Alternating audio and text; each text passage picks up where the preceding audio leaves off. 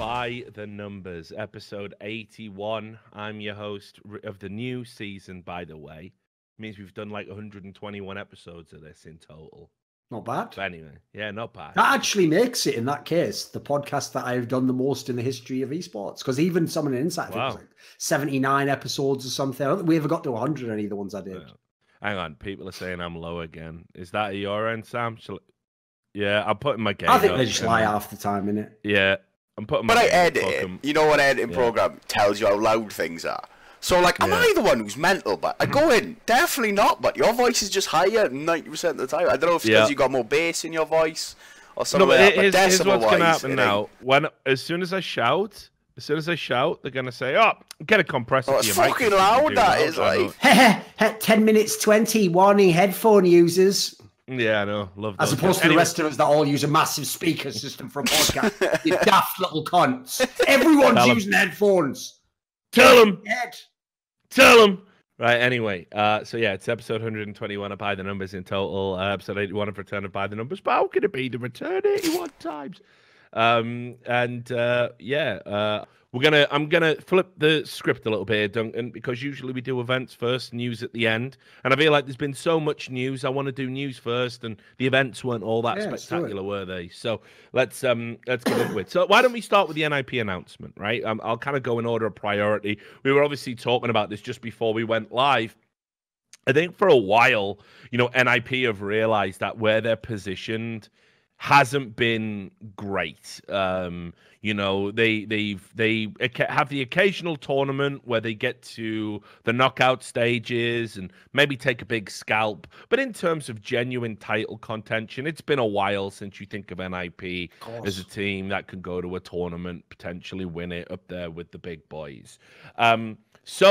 Lots going on with this announcement that NIP have made today, basically saying they want to start bringing in new blood to the team, and they're going to make some changes. Now, if you watch this show regularly, all 121 episodes of it, you'll know that about 3 months ago or whatever, we just said we were going to fucking start saying that Plopski, the Swedish player, was the best prospect in all of Sweden, just because his name sounds like a sloppy poo, right? So, it turns out... By the way, they actually, in Sweden, this is a real thing, they have a chocolate bar called Plop, and it's written like that. Never eaten that, mate. Never it's chocolate as well, for fuck's sake. Of all the thing that you could imagine, just...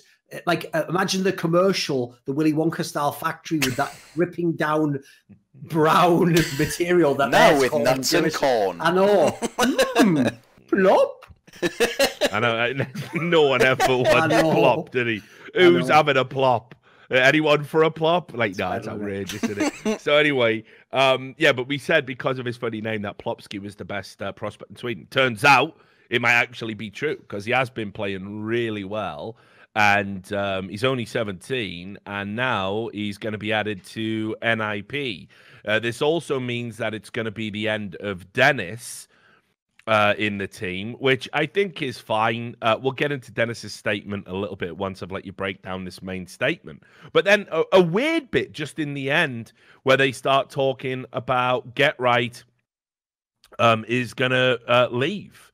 I guess that it's being framed as retirement. It says in the announcement that Get Right will stop competing after the Berlin Major in 2019, and they will start looking for a suitable long-term replacement. But they're not going to get rid of him until they're comfortable with the replacement. But when they do get the replacement, he's going to transition into a different role. Whatever that might take. So a bit of a strange announcement there, because it's like it's a retirement, but maybe it isn't. Blah, blah, blah. But again, I'm sure you've got your own thoughts about it. But look, I think just as the entry point to talk about this, I think we've known for a while that NIP has sort of been cruising along, not really doing too much. Never bad enough to be an embarrassment, but never good enough to be a winner. No, that's actually the thing also that in a weird way has been a bit depressing about this era, this particular core of NIP, is that In some ways, you could actually argue they were more consistent than some of the past NIP lineups. Like they had a lot of times, as you say, they were a playoff team in most tournaments.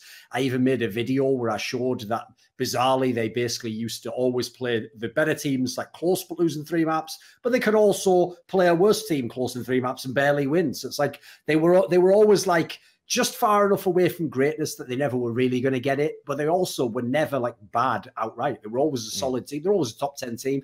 But the reason why that was kind of underwhelming is because the one thing NIP used to have going in the years before was like, yeah, at times they could be a bad team, but then they'd have the Nip Magic win, wouldn't they? They'd have the one tournament where they'd do a miracle win, take the whole event. Well, that's the thing. This era of Nip was never going to do that. They didn't ever have a string of games that were ever that dominating like that. It tended to be pretty similar from game to game. And then you look at the lineup they have. I still think if you look at their lineup on paper, it's crazy this wasn't a better team. I know they don't really have a true leader, which has clearly been a problem for them for a long time. But just the strength of the names, like it feels like they should be better. Like, they clearly have a skilled lineup. So something about the identity of their team never fully hung together. So in terms of like removing Dennis, I get it. Like, I don't necessarily think he was always the worst player. He certainly had times last year where he was pretty fucking bad. When he came back from his little break, he was all right. But I will say, kind of in line with what he kind of suggested himself in his leaving statement, I don't think he ever fit NIP, to be honest. Like, obviously, they initially brought him in as an in-game leader, even a role which we've mentioned many times. He had promised publicly to never try again. So I think it kind of shows that he was just in a tough spot when he even accepted that position. I never felt like within NIP they found a great role for him where he could excel, because I do kind of think like he could still be a good player in a different type of a team. It's just not NIP. So I think it's the most obvious player to remove. The other players who've had their issues are the likes of Get Right, who are the legendary players, and for obvious reasons, you're not going to be frivolous with how you cut a player like that. I can see why they're really, using kid gloves on that one. Yeah, I get it. So just to add a little bit about the Dennis situation, I kind of agree. He put out a tweet longer, which was barely longer than what a tweet would have been, where he said, as you probably know, I've been dropped from the squad. I was never the worst or second worst player in this 5-man squad statistically. I'm not sure about that, honestly. I don't think that's actually true. Yeah. We'll ignore that for now. We'll let you rewrite your own history on the way out. Why not? That's not why I had to go. The reason behind this is that we didn't click, and it's just hard playing without an IGL. When there's no leader, there's too many question marks, and that results in too many arguments, which has impact on the game itself. That seems plausible. I believe this is best for both parties. I can find a new home where I fit better and hopefully play with a real IGL. Wish them all the best in the future, especially Rez, one of the best teammates and players I've played with. Big thank you to NIP, Hitchum, and the crew. So, I mean, what it sounds like to me here is that basically when Dennis didn't want to live up to that, kind of weight of being the IGL, they tried to do what they've done for a long, long time, NIP, and that is basically be a team by committee, which is a fucking disaster. They never work, and you can see as well, he's been quite blunt and said, look, we've had many arguments, and this has impacted on the game itself in the end. Now, you might see NIP and think that that's not the case. Generally, they don't have arguments in game. Generally, they keep it light and breezy in game. But things can get fractious off the server and away from the cameras. I think because they were one of the teams that really had the first high levels of scrutiny in CSGO, they understand. Don't do it in the game. Don't do it on stage. People will see. People will talk. That'll snowball and create its own pressure. They've always been good about keeping any issues they have private, But clearly there was something not right. You could also even throw in, Rich, I'll say, as a team, they don't really seem like a team where they ever even had like the whole passive-aggressive tweets thing. That's more like a Fnatic thing from what I remember. But obviously that's been a problem with a lot of squads in the game. I have to say, I agree. For all the things behind the scenes where I've known they've had a player that didn't fit or they didn't like or a guy wanted to leave, they've never really took it publicly. They've done a pretty good job keeping that under wraps. Yeah, well, I think that all, again, just to get all whimsical and historical for a moment, I think that actually dates back to when they had that documentary crew filming them, like pretty much round the clock at DreamHack Winter 2013, which was, of course, meant to be the major they won. Sure. Which, of course, it didn't turn out that way, and they had that, upset defeat against Fnatic. And it was all caught on camera, and there's stories about that, like Freiburg pushing a cameraman out the way when they tried to stick a camera in his face, and they were super disappointed. And sure. and I think they learned very early on about the sort of level of scrutiny the game had the potential to get as we entered into that early stages of it actually being fiscally, fiscally reasonable to host esports tournaments around and have a team for. So yeah, they've definitely been good about not airing their dirty linen in public. That being said, as well, I think with Dennis being brought into the team, I almost feel like, I don't want to say it was a Hail Mary, but I think everybody identified he was too good a player to be in free agency, but there wasn't really a Swedish team that could have took him, and that was either commensurate to his talents or really had a role where he could slot in and be himself. So I do feel immensely sorry for him. He probably should have been on a FaZe or a Mouse Sport. Some of the teams I've heard, potentially connected with in the past. He probably should have been on one of those squads. Yeah, well, there was the Mouse Sports thing, I think, nearly happened, right? Yes. So I think what happened to Dennis was that he basically... He took an offer that seemed good on paper. You get to stay in Sweden, you get to play with Swedes, but the role wasn't right and the chemistry wasn't right, and it's potentially set back his career irreparably, honestly, because he was in a very good place when he moved into free agency. Everybody was talking about what a great player he was. He was considered one of the best pistol players in the world. He was putting out unbelievable fragging statistics at that time. So it was just, so it's just a shame the way it's all worked out. Just in terms as well of as this, you said you understand why they're handling the Get Right transition out with kid gloves. It's interesting to me. I've seen a lot of people getting on Get Right's case lately. He has had pretty bad stats over most of the year.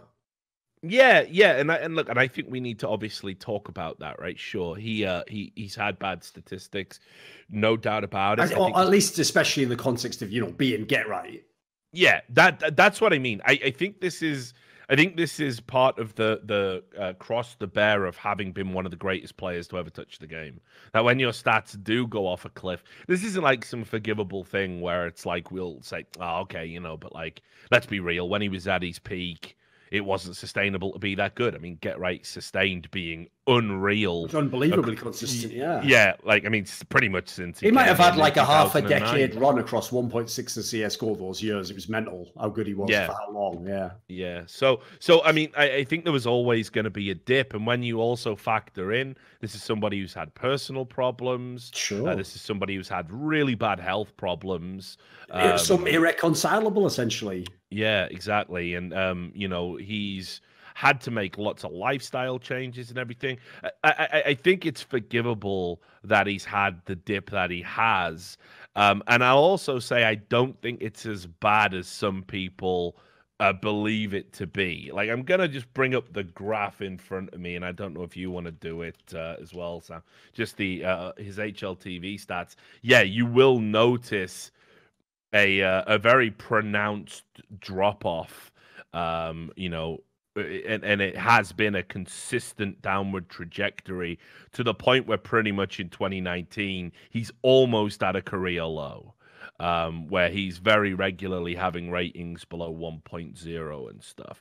But I still think that with Forest maintaining an unbelievable level of consistency, and the fact that those two players have a great understanding and can play off each other, I think Rez has been, revelatory of late.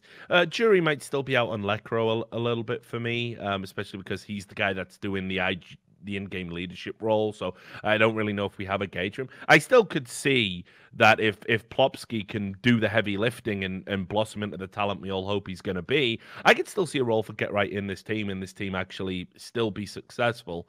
But there is no getting away from the fact that currently Christopher's a shadow of the player that he once was. The key thing for me with the whole Get Right angle, and this is one of those things where, sadly, people don't tend to ask these questions in interviews. It's tough to get an answer. Like, I would really like to know how they see his role in NIP at the moment. Because if they could convince me that he's just going to make a maybe not graceful, but a classy transition that like Neo and Taz did to being a supportive element in a team, and he's going to set other people up to succeed, and he doesn't have to take a lot of resources, then I could buy into the idea that let's make use of this guy's experience. Let's make use of the fact he's a great teammate and is a winner and someone who's been very consistent. Let's use all those factors to our advantage. Problem is, if he's getting any kind of like dictation over where he plays and his role and these things, then I do see him as someone that you can definitely upgrade, and it's even worth trying a new player out for, because I kind of see it similarly in Nip. Basically, outside of Rez and I don't think I'd even conclude that. I think it's basically just Rez and Forrest are the only players I'd definitely keep. Lekro, I'm on the fence with. I also wouldn't mind if you had a great prospect to replace him with, or if you could get a Fnatic player. Obviously, I think I would do that instantly. So I kind of feel like it's a team where it's not a one-player move anyway. I don't think that one player, even if Plopsky turns up really good, takes him to the top.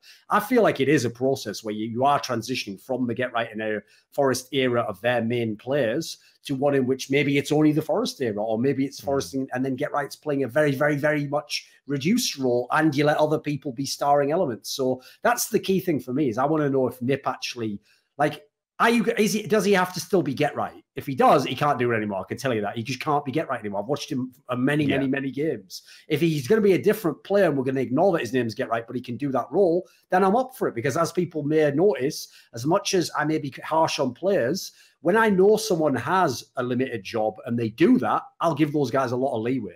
When I know you can contribute something to a team, I'll give the Fogleys, the Steakos of the world some space to prove me otherwise, that they're better than the 0.6 rate FPR or whatever they're putting up statistically that would make them look shit. I'll give them some leeway there. But I don't really necessarily know that I buy that Get Right does that at the moment. Yeah, and look, and a few people in the chat have said that, and again, I can't remember if this is true or not, because they do chop and change, it seems, quite often, that Get Right's been doing some of the in-game leading. I think that has been suggested in the past, but that might have just been a throwaway interview comments. I never heard any big announcement. Sadly, it's one of those things teams don't announce, isn't it? Yeah. I even said this in the past. I've done tweets. If I was tournament organizers, the ESLs of the world, I would just say at the beginning of the tournament, when you send in your sheet telling me who your 5 players are, please put, like, you know, an asterisk or whatever next to the in-game leader, just so I can know on screen and the commentators aren't just using old information, you know. I don't think it gives away too much about the team. That's some critical thing you have to hide. Like, it would just be nice to know at all times. Yeah. And absolutely. And of course, as well, then that does give a bit more leeway, maybe. For his performance. Exactly. Yeah. Well, isn't that what we always do in the scene? Like, I mean, I find there's like a weird inconsistency there, because he's been a legendary player. You know, if he is transitioning to the in-game leadership role and it's coincided with the dip in statistics, like, I think we forgive everyone else for that, even players who've never been in any way legendary. So, does seem a little bit strange to me that there's especially NIP fans who were willing to, like, NIP fans are just weird. Like, they'll let you get away with anything, and up until the point where they just decide that there's nothing you can do anymore to win, you know, to keep their love. And then, you know, when you actually do retire and leave the team, they then flip back and go, "Oh God, I can't believe it! I can't believe it." It's like they are a weird fucking fan base to kind of try and placate and pander to. But anyway, look, so just a final question on this. Do you think the changes, without even knowing who's going to be the long-term replacement for Get Right, obviously, do you think these changes are a step in the right direction? I mean, honestly, I just can't imagine it making the team any worse. Yes. Yeah, the key thing is, like, what you're gambling is worth gambling. Like, you were gambling a team where realistically the best case scenario was probably to come top 4 at a big tournament. That was it, and lose. You were not top 4 and like, oh, we almost won the semi. No, you'd probably lose that semi. Like, that's the best scenario. And it's not like you did that every tournament. There's many tournaments you just made the playoffs and went straight out immediately against anyone whatsoever. So yeah, I don't think what you're gambling is enough to say, like, oh, well, I've got this here, so do I really want to gamble giving that up? It's like, no, even if the team becomes shit, it's worth the gamble to bring in, especially if it's fresh talent, people who've never played before, in the hopes that they end up being the next Get Right and Forest. And now you actually have an amazing team. That's why I think it is worth the move. Again, even though we can't know who it is. But that's the other thing. I don't buy the idea we're just going to go through and, like, you know, Sweden's just done for Counter-Strike talent. Like, surely we're going to have some amazing Swedish players come through. I don't know if it'll be Plopsky. I only saw him play a little bit in that Existence Galaxy team, which was the end of last year under Barbar. So I haven't seen enough to nearly see that he's some hot shit talent. He looks all right. But then again, he's never played in a team like NIP before. And quite frankly, I've always said this. The thing about CSGO, compared to 1.6 is in 1.6, I felt like you could actually a lot more judge a player in a vacuum and just look at him. And you could see players who are on worse teams and be like, that guy's going to be fucking amazing. It's way harder in CSGO. That's why the people like Simple and Nico, that's why I call them prodigies. Like the idea they can carry anyone and do that, they're just not human, mate. Like normal players, the team you play on will have a massive, massive impact on how good you are. I'd even say a good example in the modern day, if you want an analogy on that, would be Amanek. Amanek has looked better on every better team he gets onto. But if you'd seen him on the first LDLC that I remember seeing him on, you'd never pick this guy as a guy who's going to be on a top team. So, like, he's an example, I'd say, if he plays to the level of the team he's on. And by the way, just as an aside, I'll also just maybe throw out there that I actually think it's quite a smart approach to what they're doing with Get Right. Because one thing I hope they can do if they transition him out of being a pro player is in some capacity keep him in the org. Because I've said this to you before. One thing that kills me is that we don't have legends who actually have any association to their teams that they made their legendary accomplishments with. Like, I'm sorry. No, like, remember, CSGO fans will barely even know Forrest ever played for Fnatic, their main rival. And they definitely won't understand that he was at one point in time the most legendary player Fnatic had. Because that's the sad thing. Unlike, like, I guarantee if you go this year, you'll find some kind of a charity thing or something where Alan Shearer will do something with Newcastle Football Club, maybe a youth program. If you go with the Lakers, Kobe Bryant will heavily be involved, inquired with about potential moves. Maybe they'll ask his opinion on a coaching change. What sucks about esports is our legends don't remain like, you know, kind of a Mount Rushmore figure for their team going forwards because they have such short careers. They have so many contentious negotiations over contracts and stuff. So I hope that this is Heaton or someone himself within NIP, realizing he never was able to do that with, you know, SK and other teams he was in. And that we've got to also start on the back end of people's careers, keeping them involved in the business. Because if you can market and Get Right or Forest when they're beyond their career with NIP, you can keep the NIP brand relevant and interesting, even if NIP, the team, isn't at that moment in the server killing it and playing legendary Counter-Strike. I feel like it's a big kind of like untapped area in esports. For sure. So we'll leave the NIP stuff there. Obviously, they can't use Plopsky for the major, which they weren't going to win it anyway. It's fine to do that. They're one of the good cases where I don't mind that they could basically going to half blow the major in that sense. Yeah, exactly. I totally agree with that. Think that they're legitimately thinking long term. This isn't like a Cloud9 issue, which we'll get to shortly. But the other interesting thing that sort of happened was sort of out of nowhere, Ghost, basically their entire team just fucking imploded. You know, it looked like they let all their contracts run out.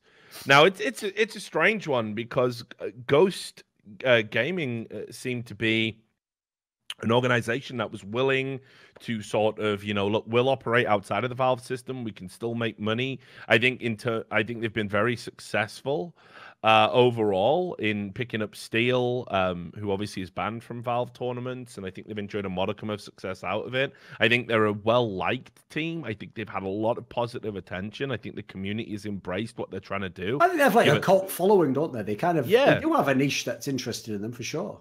And if I understand correctly as well, I think they're owned by one of the guys that founded Weed Maps, I think it is as well. I think that's where their principal amount of money comes from.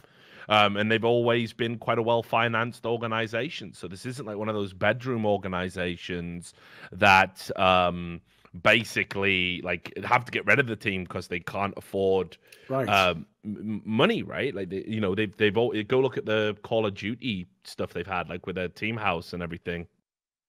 So anyway, it's crazy to me that they've just kind of let the clock wind down, especially so soon after they made a roster change, which was Steel wanting to bring in Freakazoid to help kind of impose a much more rigid culture and also have a bit more mental resilience for some of the younger players that he was developing. You know, he's turned Kusta's career around. He's developing Neptune. I think I understand that maybe Steel and Wardell didn't get along. But they've still played together and been relatively successful and overcome that particular boundary. But then it gets weird. Like Wardell signed a longer contract, so he's still technically part of Ghost, even though it doesn't look like Ghost are necessarily going to have a CS:GO team moving forward. I mean, we don't know about that. And so you've ended up with Freakazoid, Steel, Kusta, and Neptune all into free agency. And kind of at an awkward time, because obviously you can't pick up any, if you go into the major especially, you can't make any wholesale changes. So yeah, just weird that it just came out from nowhere. I've also got to say, like, I've just looked up now on Wikipedia the last few lands they've been to, because I was looking like the period where they had Freakazoid. Yeah. What did they do wrong? Go look at these tournaments. No, I know. All the teams they lose to are teams bigger than them, better than them, ranked higher. Yeah. Like, some of them, they even get hard done by. Like, when they did that tournament, the DreamHack Tours. Yeah, their problem is cause fucking G2 just lost that game to the Franks Frogs teams. They lose to Avanga, pretty solid team, and then they have to play G2 in a best of 3, a team that's actually above their pay grade. So I'm not even sure. It's not even like the results demand this, you know. I realize the placings aren't good. Yeah, it's going to look shit on your Wikipedia column before you open the tournaments. But when you go and look who they played, what were you expecting? Like, they shouldn't have done much more than this. So I would say over the whole time they've had the team, they've generally been a team that exceeded expectations. They performed better than they should. In terms of the talent they brought in, as you say, basically the only real talent they had in this team was they had Steel, who was much better than they should be able to get, but for obvious reasons is stuck in a tough spot. And I thought that's why it was a perfect marriage, because the whole point is, as an org in CS, they were nobody. But if you ride or die with Steel and he actually makes a team as he did, now you've got something. Yeah, you'll never play in majors, but you weren't really at the major making the top 8 type level anyway. So that doesn't really matter as much beyond the financial aspects. That yes, there certainly are benefits to being in majors. And he made so much of those players you brought that a bunch of them were like, never was, never would be, and never will. You know, like that sort of players. Basically, the only other talent was Wardell. Wardell was very legit initially, probably would have been signed away, but was whatever, loyal initially.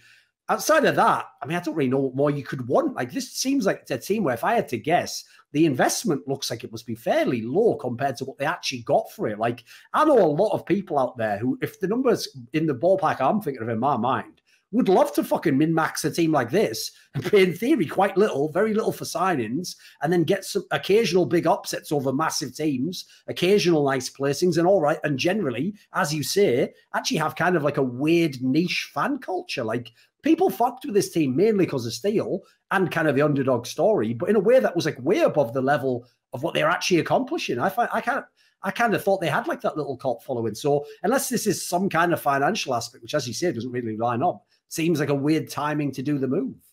Yeah. Unless they were so delusional they thought they were going to have a top team, you know.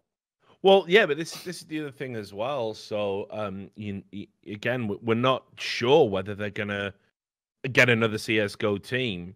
The Wardell bit sounds very alarming, because this has never happened in Counter-Strike, but I've always feared the real nightmare is this, is if you ever got a team that was weird enough that they had you under contract. In the contract, they said they had to pay your salary to not play you, but they agreed, I'll just pay your salary, and basically, unless someone meets this buyer, I will literally keep you in contract prison. You won't even have a team to play for me. Luckily, that's come close a couple of times, but it's never really happened. Like, most times people did release the player or they agreed to a lower buyout. But like that would obviously be the nightmare, is a real contract prison where you can't even play for your team. There is no team. Mm. Yeah, and apparently Dust has just said that that Ghost are doing what a lot of the NA orgs are doing, where it's like, oh, we're getting out of CS for now, you know, like kind of like Rogue. CLG did also say, so did old Splicey List. Yeah. All be back, of course, when they can make some real money out of it. What they should do as a joke is say, I'll be right back as soon as... What I'm going to do is I'm going to use all the profit I make from my LCS or Overwatch League team, and I'll build a team with that when I have it. Mm. Because that way, what's genius is, it sounds like you were saying you were going to do a few years, but actually, you know, semantically, you'd never have to do it. Yeah. But so the situation with Wardell, I agree. This could be sort of the acid test of how inescapable these contract prisons actually can be. I mean, if I'm Jack Etienne, I'm literally just spamming with like a fucking rotary, you know, one of those like robot dialers, like 24/7. This Ghost Gaming guy's number. Well, yeah, but I think that's actually probably why they didn't. want to just cut him loose. Sure. I mean, the lesson here I've no doubt someone will buy him. Oh, yes. But the lesson here is to any pro, these 2-3 year contracts that are being pushed by agents will get you more in the short term, which benefits the agents because that means they get bigger cuts, bigger percentages. But a 3-year contract in CSGO is insanity. As far as I can tell, we've had this discussion before, Rich. Yeah, it'll always hurt you. It'll always hurt you. I actually can't think of one really good reason why it would ever benefit the player. As far as I can tell, it doesn't.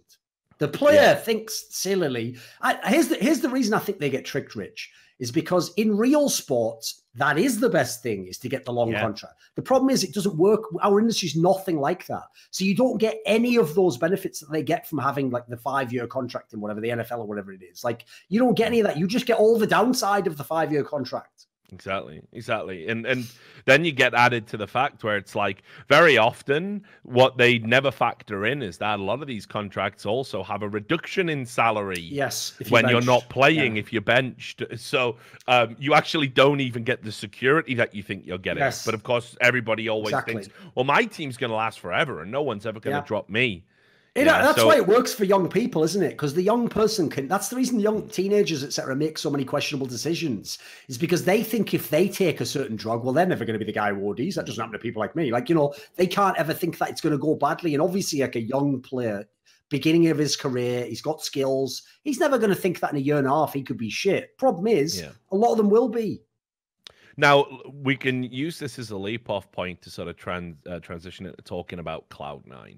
Because I do think Wardell, having been linked with Cloud9 before, it's a pretty good destination. Although, could even use an AWPer like that, I think. Yeah, well, I mean, look, Automatic's a great AWPer, but I think he'd probably rather go back to... I mean, Tim's just in fucking hell. I mean, let's just start by talking about the American Miner that happened. And this is mind-blowing to me. And this is the low point for Cloud9 in CSGO. When you consider that we're only talking, start of last year, they win a major, and it's all been downhill since then. But I mean, it often is downhill after you win a major, right? I mean, because the only way to sustain is win another and win another and win another, right? So that makes sense, but nobody could have predicted it would get this bad. So obviously we had the America and the killer as well. If you think, Rich, is every move they made that at the time was good and right didn't hold up. Like they don't have K-Shame anymore. Flusher went back home. Like every time it looked like they did a good move, it didn't in the long run work out, unfortunately. So I feel like as a result, it looks like they just did only wrong moves. Oh, I mean, it has been just a catastrophe. Just so many errors piled upon errors. And it's just really strange to me because, I know Jack, right? Jack is a savvy guy. Jack actually gives a fuck about Counter-Strike and wants to stay involved in Counter-Strike at a time when all of his little, NA buddies are pulling out and telling him it's stupid. And remember, he's in both LCS and Overwatch League, so he has really no reason to stay in CSGO unless he wants to. So I do find the way that this team has gone to be incredibly bizarre. And look, I didn't think Golden was ready to come back, nor did I think he was the solution. There's clearly something going on with Golden. I'll always maintain Fnatic fucking him over was outrageous. But since then, Cloud9, it just hasn't been a marriage. He hasn't made him have to think about it twice, has he? Put it that way. No, not at all. And I know he's had health problems, and I know he couldn't go to events and whatever else, and it's sad.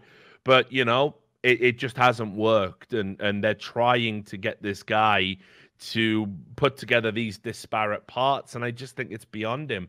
The Cajun B move was a bit weird for me. I think he's a very good tenured player, but he's coming towards the end of his career himself. I think he's like 27, 28. He's been around the block. He doesn't have any natural ties to NA. I think there are players of equivalent skill in NA that an org like Cloud9 should be able to get. So it was bizarre, but actually since joining, he's played probably the best out of any of them. And in some games, he's even had, high statistical impact than even Automatic, who is the fucking golden boy of this team. And then the acquisition of Vice, man alive. at a time when NA has so much talent out there, young talent, that is up for grabs. They go and get this guy Vice, and I talked about it with Hiko, I think, in an interview I did for the Circle a while back, where he was very glowing about him. But man, this guy's meant to be having his breakout year every fucking year for how many fucking years? And it's never happened. Be 3 or 4 now. Yeah, I mean, that tells me that the cat just ain't good enough. Yeah. You know, like, think about it. We never heard about Automatic when he played famously for like 6 teams in 1 year. We heard he was decent, but we never heard he was going to break out. And then when Stewie 2K basically said, let's get this guy because I like him and I played with him and I think we can do some shit together on Cloud9, that propelled him into the stratosphere. If it was going to happen with Vice, it would have happened by now. He's had the opportunities. So I think this was a very mediocre pickup, especially when we just talked on the last episode, the embarrassment of riches in NA, you know, and you've got this TenZ kid out there as well, you know, coming through. We had Oboe just go off at Complexity. Like, Vice ain't the one, like, and was never going to be the one. So I very surprised about that. So, I mean, and that's before we even get into all the players they've let go or couldn't induce to stay, or unfortunate events like with Flusher. It's just a nightmare. But anyway, you know, this team should have gone into this minor and still fucking qualified. So they lose, first off, to New Identity, which is a team that the best known player on this team is probably Relix.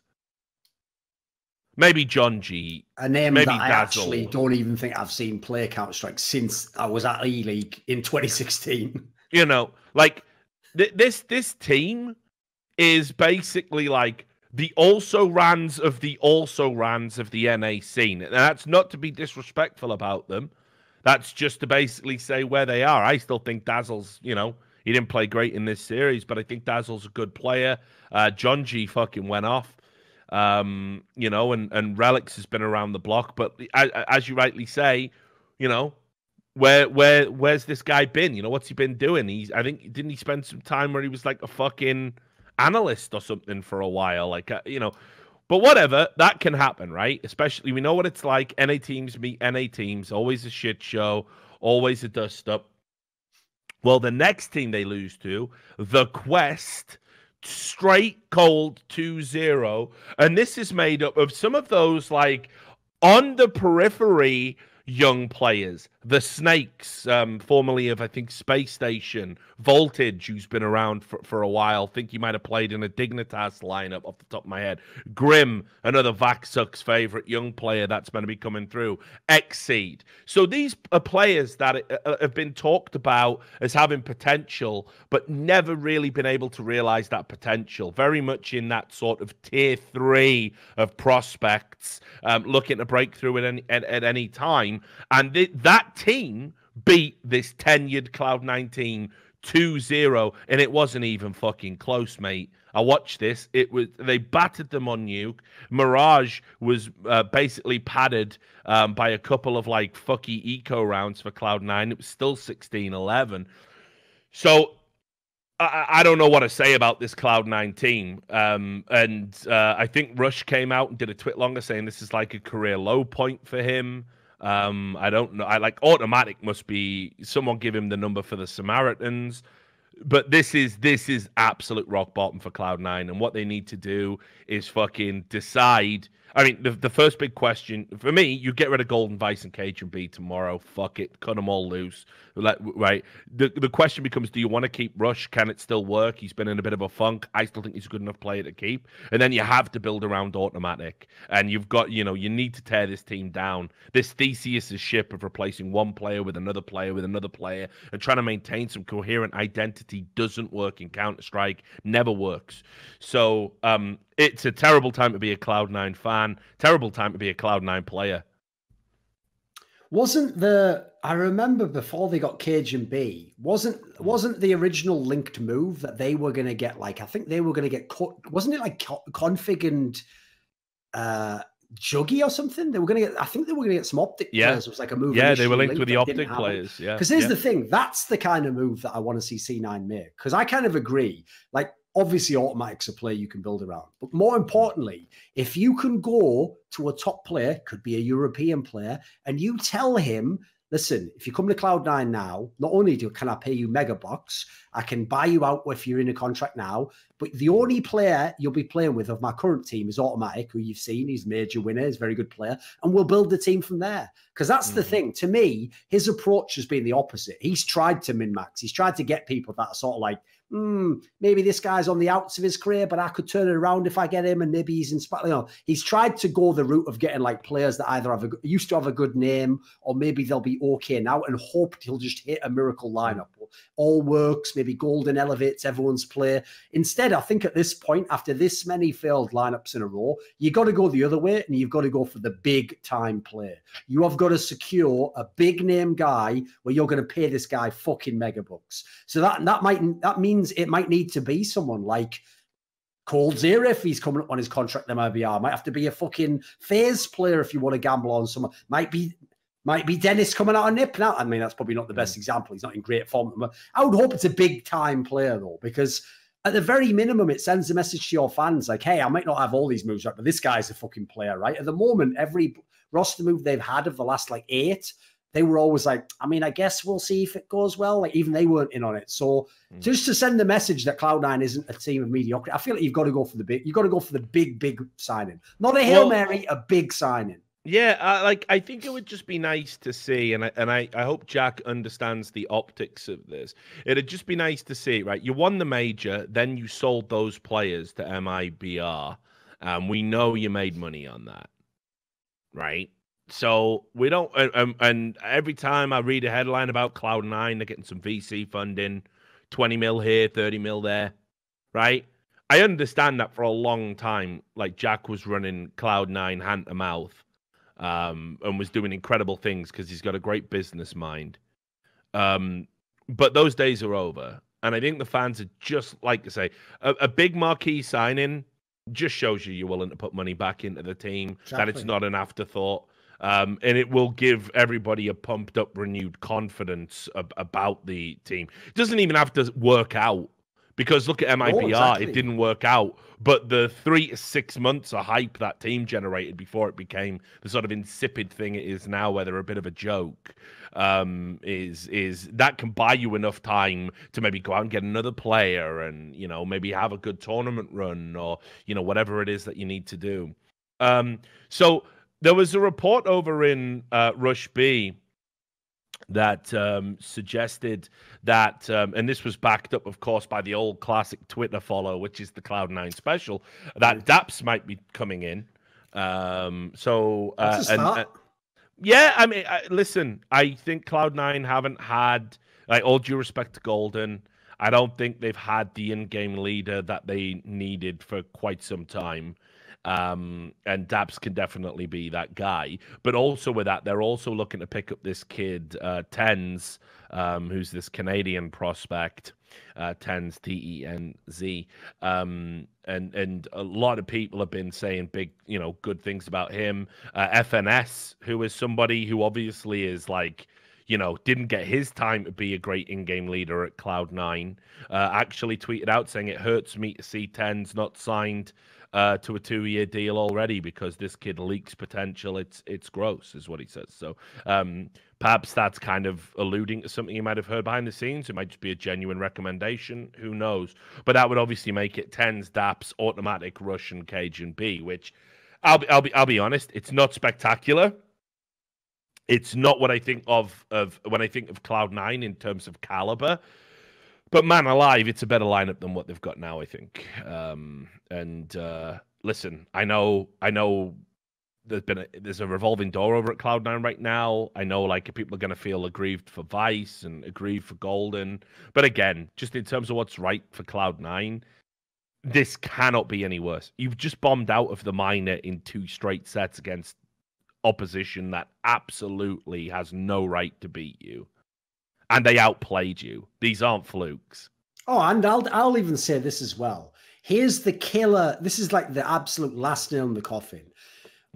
Right? When people get excited that you almost won a game at a LAN, that's when your team is absolutely dire. because that's what people do at the moment.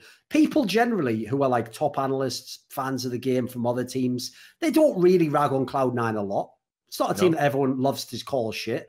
All they do is sit around, and then when they have the odd one best of one that looks good, people actually get excited. They go like, oh, hey, Cloud9's doing all right, aren't they? Like, that's how you know you're absolute garbage. You don't have to actually accomplish anything, and people almost get excited for you. Like, at this point in time, it's in a real bad spot. I don't think you necessarily have to kill everyone from the team. It's just that, like I say, the first step, if you just look at all the recent moves, it has to be a big-time player. And that's not impossible. That's just going to take a lot of skill and a lot of, like, you're going to have to really groom the player. You're going to have to talk to him for months. You're going to have to make him understand that this isn't another short-term move, that you're bringing him in for the long term and you want to build around him. I'd even maybe use examples from your other games, since at the moment CSGO is not the best example. You show them, like, when I brought Jensen in for Cloud9, you know, I swapped out a lot of my old players, but I stuck with him and I was going to build the team around him. We had a contender, and here's what I didn't like. You know, there's a lot of ways you could do it, but it's got to be that big name play. Because as you say, it's not even that this one has to work. You just then send the message to your fans, listen, I'm not fucking around. I'm only in this game to win. And if it ain't now, hey, you know what? It's going to be in 2 years from now. Yeah. And look, and you have to think as well about, right, Cloud9 is hands down been the CSGO team with the biggest fan base in NA. Oh, easily. They keep in mind, we all know what you little fuckers are like, you little cunts out there in cyberspace. Like, haha, you go to an event. I am a FaZe fan. FaZe get banged out. Haha, I am a Team Liquid fan. I've always thought a lot of NA fans have like 4 jerseys. No, they do. They all do. They all do. But the reality is, I'm at least willing to understand it for NA fans, because honestly, it's like me and Sam will tell you about being a Welsh football fan. You know what I mean? We're never at the Euros, mate. The fucking Euros, though. Yeah, exactly. Almost won it, didn't we? You know what I mean? Like, we don't fucking qualify, so we have to fucking support whoever the fuck's there that we like the look of. And occasionally, that might be like, well, I'm going with Cameroon this World Cup or whatever. You know what I mean? It's just how it is. So I've got sympathy with NA fans for doing it. But the point is now, it's not just about fucking Cloud9, is it? Because Team Liquid are the #1 team in the world. So if you're Cloud9, there's a realistic chance you're going to lose a significant portion of your fickle fan base. If I was C9, to Team Liquid, I would be remembering right now what famously in League of Legends happened to CLG, where they were the #1 team. They had all the fans. They were the best performing team. And then a team called TSM came along, had their own amazing run of form, and completely usurped them. And CLG never got that fan base back again. They had their own little niche fan base that was their fans. But that's what you should be looking at. Because, as you say, that's actually probably the key thing as well. Is think of the level of success Team Liquid has had the last year and a half. They've had unprecedented success for NA in terms of consistency. Yes, obviously C9 won the major, but Team Liquid squad had a way better level of consistency, placings. And with all that, I would still say that I don't think they've yet overtaken C9 in terms of fan base. So as a result, it's still not gone. Like that, if you make the right team in Cloud9 in the next 6 months, you can still have the biggest fan base. You can, again, stretch that out again. Because actually, I think Team Liquid's in the spot right now where the reason they haven't fully usurped Cloud9 is they've only got the fans because they're winning. Like, winning's what's giving them their fan base and maybe growing and lowering the gap. The difference is Cloud9 had fans who were just fans for a long time because they've had such a great culture there and they've had so many epic, iconic players. So if anything, now's the time you got to strike to make sure Team Liquid doesn't properly take that over and become America's team. Yeah. And that is a big deal, especially when... So sponsors, it's fucking huge. I know to this day, if you can tell the sponsor I won, the NA competition, as it were, like I'm on top of America. Well, if they're just a company within America, they don't give a fuck about Korea. They don't know what esports is in that sense. Like if you tell them I'm the best in America, they're going to think you're the best. Yeah. And you are for all intents and purposes if that's their market. So those moves not confirmed, it's got to be said. So we'll wait and see what actually happens. But I think changes are coming to Cloud9 because I can't imagine this lineup gets another shake. They're basically embarrassing themselves and the Cloud9 brand. Honestly, I mean, this is the worst Cloud9 team I've seen in CS:GO. I think it's mind-boggling. Another free agent in NA right now is JDM, the last of the original sort of Envy lineup that Envy picked up. They benched him. I think we all saw this coming, that they were going to dismantle that side. and they were only using it to get certain league spots and whatever.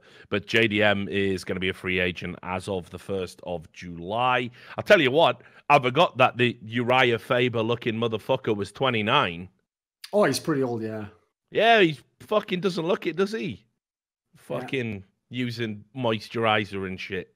Outrageous. I'll avoid all the jokes about, late growth spurts and all that. It's just childish. Like his body. Right, no, whatever. I did it anyway in the end, didn't I? I know, you're such a cunt. As soon as but it's always like that. It's always like that. As soon as people say like late growth spurt, I will avoid the jokes, the obvious jokes. You're not going to avoid the obvious jokes. You're drawing attention. Yeah, always. Anyway, but I didn't know he was 29. So the question now becomes, obviously, it wasn't that long ago that JDM was playing at a top level on a top team. And was, like I say, we all know what his weaknesses are. We all know he's a pure AWPer in the sense that his rifling still leaves a lot to be desired. And I know he's worked on that part of his game and made some improvement in that part of his game. But it's he's never going to be a player you could label a hybrid. He's an AWPer, and that's what you're getting. And if he doesn't have an AWP in his hands, then you're going to struggle to win rounds. But is he still good enough to maybe work his way into this kind of like discussion about all these NA teams potentially picking up some talent and making some changes as they look to kind of consolidate the amount of talent they've got in there?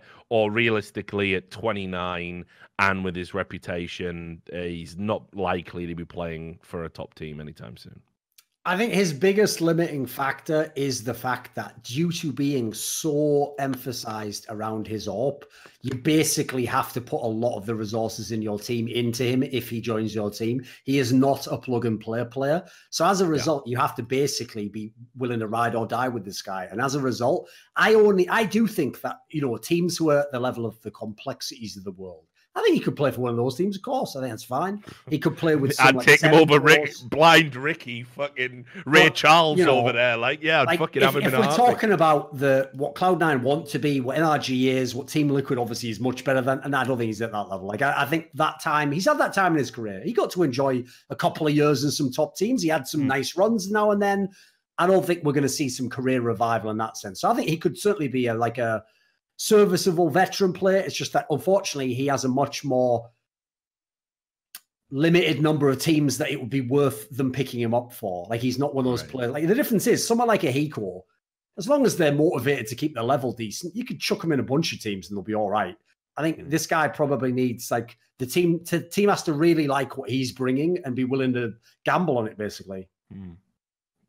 I think I'm kind of in agreement with that. Like I say, I'd love to see him slot into complexity in place of Ricky. I think he could really do a job there. The problem you've got with that is, though, you've got Shazam. So how does that even make sense as a move?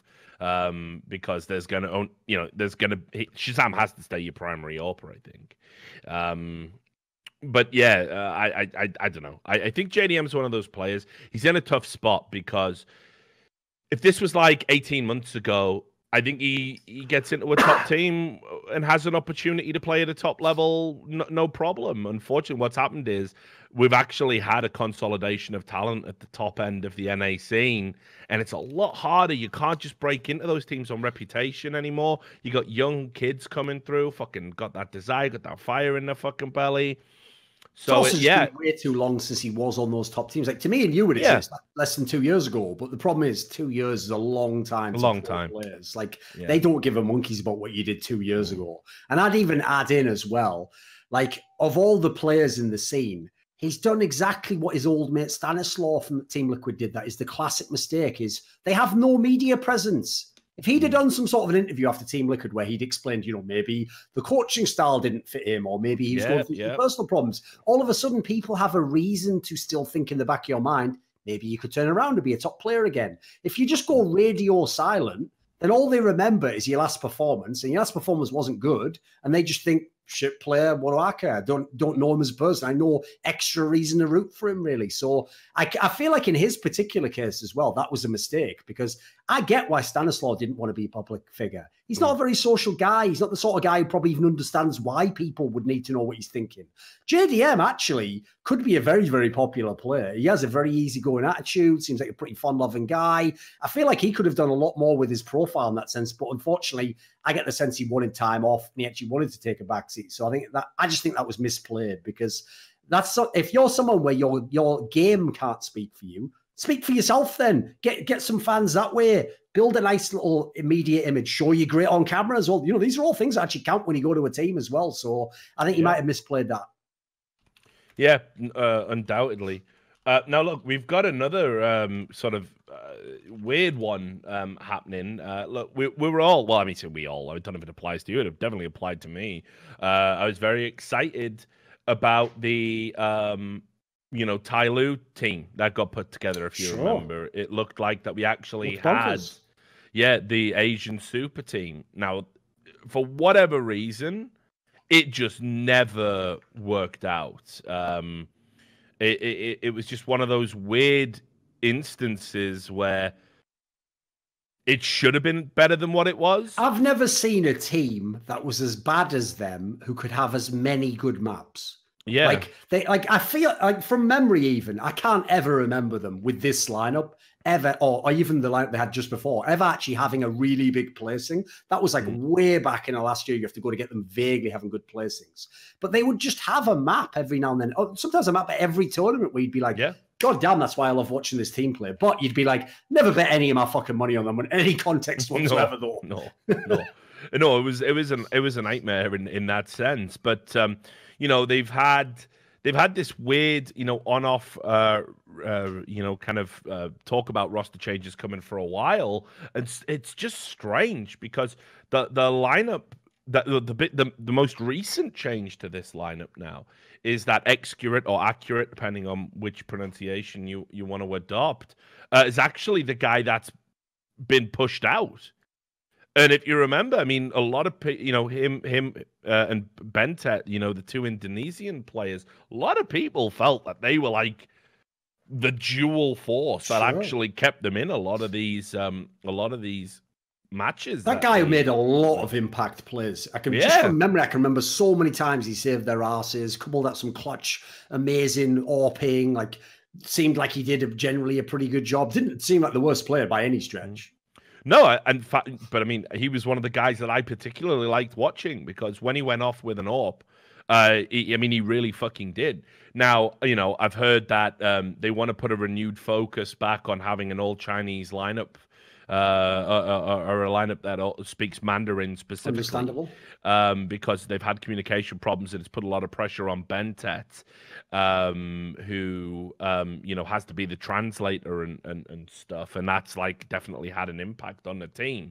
But I mean, I always feel that over time you can work around a language barrier.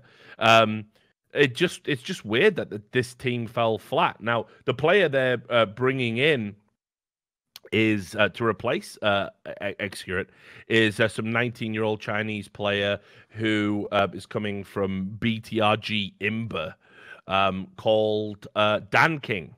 I think I've seen him play in a few late night Chinese matches when I'm up bored or whatever. And he looks like a decent player, but again at 19, playing at the Chinese level, remember Tai Lu's an international team. Sure. So you do not know what you're going to get. Whereas I do know Excurate can tee off against international caliber lineups. So there's that to factor in. But then you also get into this weird situation where they have a backup player who's also the coach, I think, after Jonta, the Ukrainian, left, Freeman, and they're having to play. They can't use Dan King for the Asian minor, but they're not bringing Excurate back. They're going to use Freeman instead.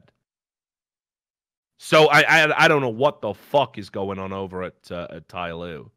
But, to be the first Asian team that broke into the CSGO top 10 rankings, to be where they are now, and they haven't made wholesale changes, something's very, very wrong. And I think it's really fucking sad because, like you, this was one of the teams I used to love watching. I would always watch a Tai Lu Even if they were losing the game, I could enjoy it. Yeah. That's the thing, because the style was so fucking infectious, wasn't it? Yeah.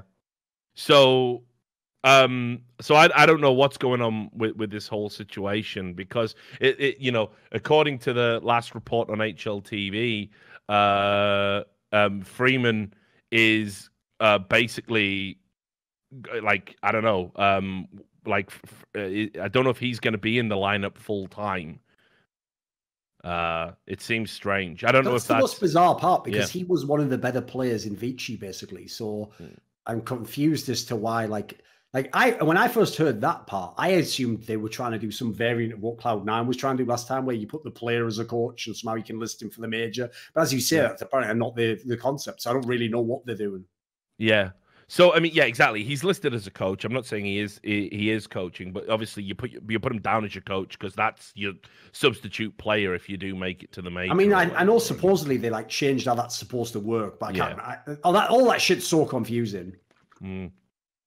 So really, really strange, because again, having signed an AWPA in the form of Dan King, you know, that suggests to me he's the long-term replacement for Excurate, but Freeman is a decent player in his own right, with a reputation, you know, also a good young player, also 19. So I don't know. I mean, it just seems Tyloo don't even necessarily have a clear idea. I certainly hope it doesn't spell the end for Bentet, because he's not. I mean, he's the best player on the team and doesn't have the linguistic boundaries that seem to be the issue. But maybe it's about more than just language for whatever reason. So maybe they supposedly he isn't really fluent in Mandarin, though. So that's what I was told. So the problem, I think, in that scenario is that's exactly what I think will probably end up fucking him over in Tyloo, is that, especially if he's now the last person left who is not a fluent Mandarin speaker. If you're in a Chinese team, you either going to have results and they're going to go, right, we'll put up with this situation, or they're probably going to say, let's just get 5 Chinese players or 5 players who speak Chinese together. So I feel like his days probably are numbered with this lineup now, because I would agree. I thought he was one of the revelations when he joined this team. And he did a lot to turn around the culture of a team that, at the point he joined, was becoming very whack. They used to literally just go to tournaments and people would be like, remember when they beat Luminosity? I was like, that was 2 years ago. Stop talking about that now. That has been and gone. But I will say, they never did really get the consistency together with him in the team. So maybe they're going to view it as a cul-de-sac. They shouldn't have gone down and he goes elsewhere. Quite frankly, if Bentet doesn't stay on Tyloo, I hope he comes to Europe or North America. He's a player who can do it. He has fluent English. So I hope he doesn't feel as though he has to stay within the Asian region unless he just wants to live there. Yeah, I mean, like you say, he's a player I definitely enjoy watching and think he still has untapped potential. You know, he's only 23. So yeah, definitely a player. I you know, if he is usurped for whatever reason, I certainly hope it doesn't happen like that. But if it does, he's definitely a player I'd like to see play internationally, or just, you know, still get another chance with the top team, because I think his talent definitely warrants it. Right. So here's another ongoing storyline that was you know, kind of developing. We've been talking a lot about, you know, ESL One Cologne, what the Blast is doing to our professional circuit with the soft exclusivity that they've kind of introduced. And there was a period of time where it looked like we were actually going to have a very lackluster ESL One Cologne attendance, because certain teams were sort of electing to opt out of playing there, Team Liquid being the most notable.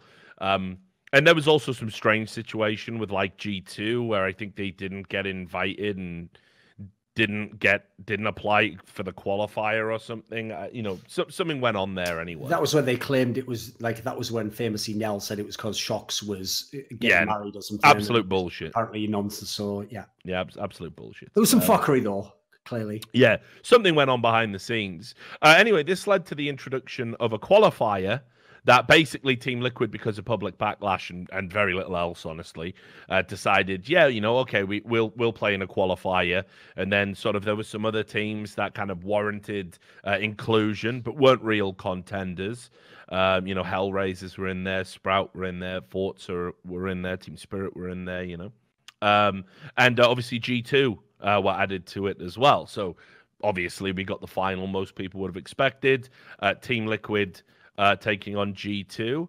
And I don't know, this series was, you know, it was all right. I watched I watched it. Team Liquid were comfortable, as you'd expect throughout. Few signs of promise for a G2, in particular on Nuke. But in general, Liquid very comfortable. Not a surprise. Stewie 2K and Elige getting it done. And this now rounds out, actually, what we've needed all year. Like a super fucking good line. Remember Counter-Strike, guys? This is what it used to be like.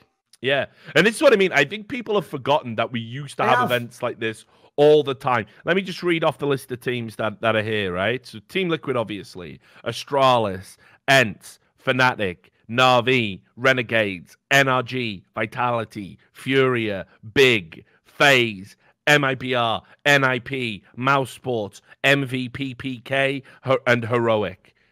That's hands down the best event we've had that we're going to have all year. That is all of the top teams, all in one place. And again, it's like I think people have forgotten that is fundamentally what we've been starved of with all of this refresh bullshit. I believe that is actually the entire top 10 of HLTV right now. Yeah, is on there. And then you've got some, some cheeky little teams after that, like Heroic, etc. Few, they can do some damage. Heroic, obviously. So no, this is the sad thing. You know what? Mark this one down in your book. People, the little people, can actually beat all the cunts. Only occasionally, but occasionally it can happen, because this is a win for the little people. Because what happened here was, now you understand why I outed that Team Liquid was not going to attend ESL One Cologne at that particular time. I didn't do it when it was all completely 100% done, that they would never in any context be there. But by doing it, and that was just when the stuff with Astralis had heated up to maximum heat, and they were probably looking over at Astralis going, I don't want that fucking scrutiny on me next for the whole Blast thing. And they decided, you know what?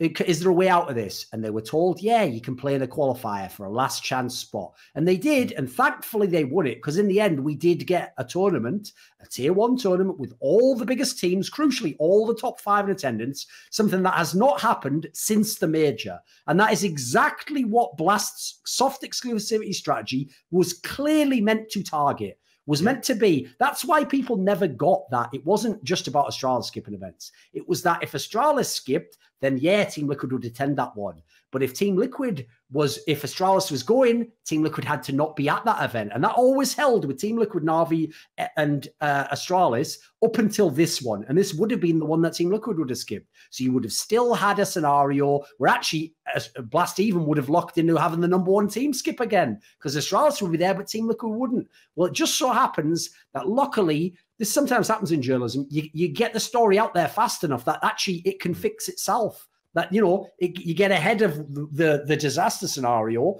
and there's chances for the optics to line up so that, yeah, they've taken the steps that have corrected it. So thank God, because it would have sucked so much if only the major was the tournament, that we had gone from major to major with with 0 tournaments with all the top 5 teams. That's why I said, again, this is where I realize if you're someone in the public and you only see what's going on in public, it's easy to take our statements and go, that's a bit hyperbolic. No, the reason I did that tweet saying I will never forgive Refresh and Blast for what they did to this Counter-Strike scene is because they've literally put it so we had like something like a 4 or 5 month span where the kind of tournaments I want to watch didn't exist. There were none. So I've watched Counter-Strike for fucking like almost 20 years, and I had to go half a year, in theory at its peak, with none of the tournaments I want to watch. Like, if you sign up for that, if you love Blast events, have at it. I think that's fucking bullshit, personally. So thank God Team Liquid won this qualifier, and now we have no asterisks next to that tournament. Quite frankly, in the end, they've actually ended up sort of fucking themselves, Blast, because, yeah, they fucked over ESL on a few tournaments. They fucked over DreamHack on a tournament. But in the end, this is how 2019 will be remembered. The most important tournaments were the 2 majors, then ESL Cologne, and then who even gives a fuck on the 4th tournament? We don't know yet. Maybe another one. It won't be anyone from Blast, and it will be one of your main rivals that had the best tournament after the majors. No, but here's the best part about it as well. Like, I've lost track, dude. And one of the reasons why I wanted to fucking make this podcast a platform to talk about this and talk about it on Twitter and signal boost people that were talking about it was, I've lost track of how many fans, have sent me messages saying, listen, I don't watch Counter-Strike anymore, you know, but I still watch your stuff, or I don't watch Counter-Strike anymore, you know, as a general rule, it's got boring, I'm really struggling. And this isn't just anecdotal evidence from, you know, fans. This is something that we've seen. You know, we've had some decent-ish tournaments that really haven't had the viewership you would expect. Now, it's still kicking the ass of like the Overwatch League and other, you know, big esports out there. You know, even a, you know, DreamHack tournament's doing better than that. But the reality is there have been some reductions in viewership at a time when this is one of the most exciting periods we've had for Counter-Strike for a while. If this had all the teams at the tournament, I predict this would have actually been the turnaround. Because obviously the last year or two, we've seen the slight decline of the numbers. I think this would have been the reprieve because it would have been such a straight fire 5 months. Think about it, right? You even see it with the way fans have treated the newer teams, like the Furias and Vitalities that have come up now, have never fully gotten the proper props they deserve. Like, people are still telling me now, you know, yeah, Vitality's good, but why have you now said they're elite? It's like, because everything they've done suggests they're elite. I get it. They couldn't beat Astralis, etc. The other tournaments. They weren't there. So I know what you mean. It doesn't feel like they fully matched up, but they were the ones that were active. Same for Furia. They just a flash and a plan, blah, blah, blah. If they'd have done the same results in tournaments that had Astralis, Team Liquid, FaZe, everyone at them, they'd have gotten the plaudits they deserve. So that's the other thing. You've shortchanged the people who did play. They've almost been treated like fucking scabs or something, like they don't deserve their accomplishments. No, it's the other way around. They deserve their accomplishments. The teams who didn't attend those events are the ones who deserve to be fucking chastised. No, and that's the thing. It's like I said, I think it's just so important to realize that at this time, go look at every other successful big esport out there and look at how often the big teams are playing the big teams. Yes, you can have too much of that. But right now in CS, we've gone completely the other way where it isn't happening enough. And online games, that doesn't count. Like, it's about LAN. You know, that's what the game is. And we're being deprived of that. And it's making the fans go away and go to something else. It's made it less interesting for me, mate. Yeah. Yeah, no, but I've been interested my whole life in Counter. Well, not literally, you know, like while the game was around. Obviously, I wasn't like 7 years old. Like, fucking, if they invented Counter Strike, that'd be brilliant, wouldn't they?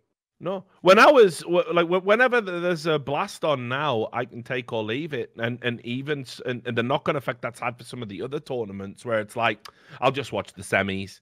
You know, I never used to be like that. I mean, I used to watch an unreal amount of Counter-Strike, and it's like, this is the first year where I've really been selective, because honestly, you will have to watch a lot of shit, a lot of subpar games with a lot of teams that aren't necessarily going to be narrative relevant, you know, 3 months from now, and also, even when you get the 2 best teams at an event, it could be like the 5th best team taking on the 15th best team in the world, and that's an event final. Well, it's not a very exciting prospect. I'll still tune in for that, sure, but a lot of fans won't. A lot of fans will do something else.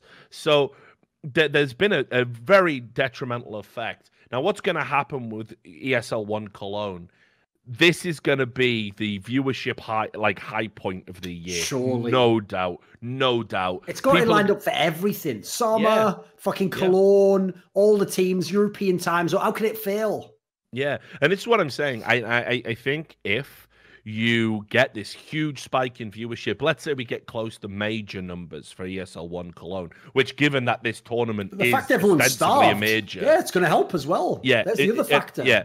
And it's the 20th anniversary of Counter-Strike, and I urge, because I know occasionally the CSGO devs do watch this, I urge you, please, please, please, whatever beef you've had with ESL in the past, for the good of your game, for the good of this community, please push ESL One Cologne onto your fucking game so it's there on your client. I don't care what you have to do. bang the fucking drums, because this is as good as CSGO is going to be in 2019. Yes. As good as the major This is the battle for the night, mate. Everyone's got to come together. Come on. Yeah, exactly. So I know ESL and you have had your differences, but if this game gets a huge spike in viewership and you can tie it in with some in-game promotion, something, and I know there's not a lot of fucking time to get this together, this can be a rallying point, a change, because right now, we're not dying. We're nowhere near dead, but we all know it. We've all seen the slow petering out of interest that's happening because there are too many cooks in the kitchen right now, and we need Valve, as always, to come in and be the fucking adults in the room. So please, everybody has to push the importance of ESL 1 Cologne. I know ESL might... to a lot of people still be the evil empire. Right now, that's the event that saves Counter-Strike. 100%. And also, if you are someone who, I mean, it was only a few years, we're talking like 4 years ago. If you remember when it was ESL were the ones pushing for their own exclusivity and their own leagues and their own path towards owning Counter-Strike as a competitive franchise, pretty much. Remember, them being basically denied that, cut off at a few key points, and then forced to come away from that, is a good thing. It shows that the community could actually course correct. We could fix these things. So someone like Blast can very much come back into the fold and be another tournament organizer, even the best tournament organizer, if they do the appropriate steps. So I consider it a good thing within our community that, unlike all those other games, which quite frankly are just dev tyrannies, you actually can have sort of like the scene itself can course correct. And so that's it. So just as ESL now doesn't seem like a malicious entity, they don't seem like someone fucking with everyone. Now, to be fair, they're probably held in check, which is what you want. That's the world I want to live in, because basically, just like in society in general, the best approach generally seems to be you want people to act in their own self-interest, but then enough people every now and then to look past their self-interest and hold the bigger forces at check. And therefore, we get to have an ecosystem. It isn't just one company. Because as soon as it becomes one company, yeah, sure, just like in a monarchy, you could have a brilliant king. You also could have an absolute cunt who could ruin everything. So I'll always go with what the Counter-Strike scene has been up until now over the other alternatives I've seen put forwards. And just while we're on that topic, as I said, obviously 20th year anniversary of the existence of Counter-Strike. I haven't got around to doing my tweet yet. Everyone, so everyone who works in Counter-Strike's done a tweet about how it changed their lives and stuff. And I think me and you, we're just two grumpy old men. I don't give a fuck. I don't even say happy birthday to my friends, mate. I assume they just know I'm glad they're alive and just get on with it.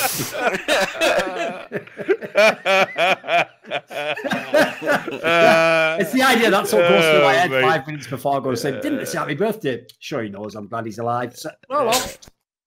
Yeah. Well, anyway, right? I'm gonna do my tweet. I urge you to do the same way as well, eh?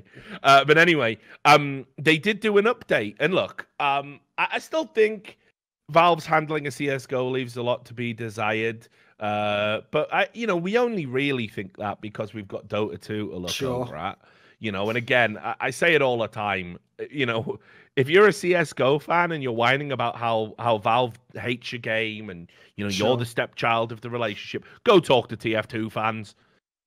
Just go talk to them. TF2 was the testing ground for everything. It was the testing ground for what became basically the boxes, the keys, the hats, the in-game cosmetics, like all sorts of changes. And they would take that out and drop it into Dota and take that out and drop it into CS:GO. And they got very little of the love back, despite being a critically acclaimed, super popular game. That's still right up there, actually, in the charts, despite everything.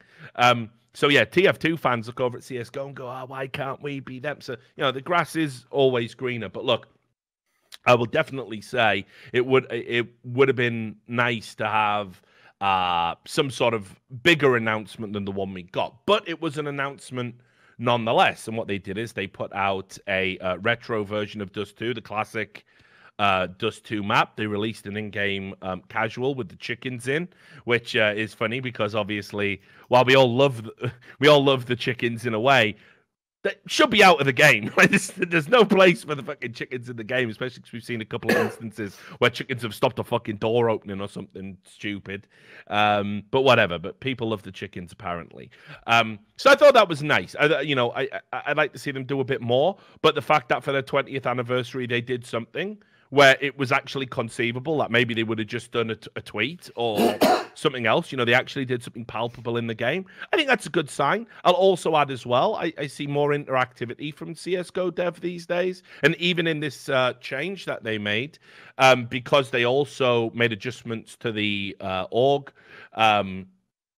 which people have been calling for ages. They actually tagged NiKo into it because NiKo has been saying he won't use the org. The org's a noob gun. This fuckled me. This absolutely. Yeah, no, this is what I mean. This is brilliant, right? Like NiKo has been like fucking fuck the org, fuck the org, fuck the org, and then realized if you can't beat them, you gotta fucking join them. Starts using the org, and then literally like a week after he starts picking it up and getting used to it, yeah, we're gonna nerf the org, and they tagged NiKo in the announcement they were doing org nerfs, and NiKo was like, CS:GO devs fucking trolling me here, and the brilliant thing is, yes, they absolutely are.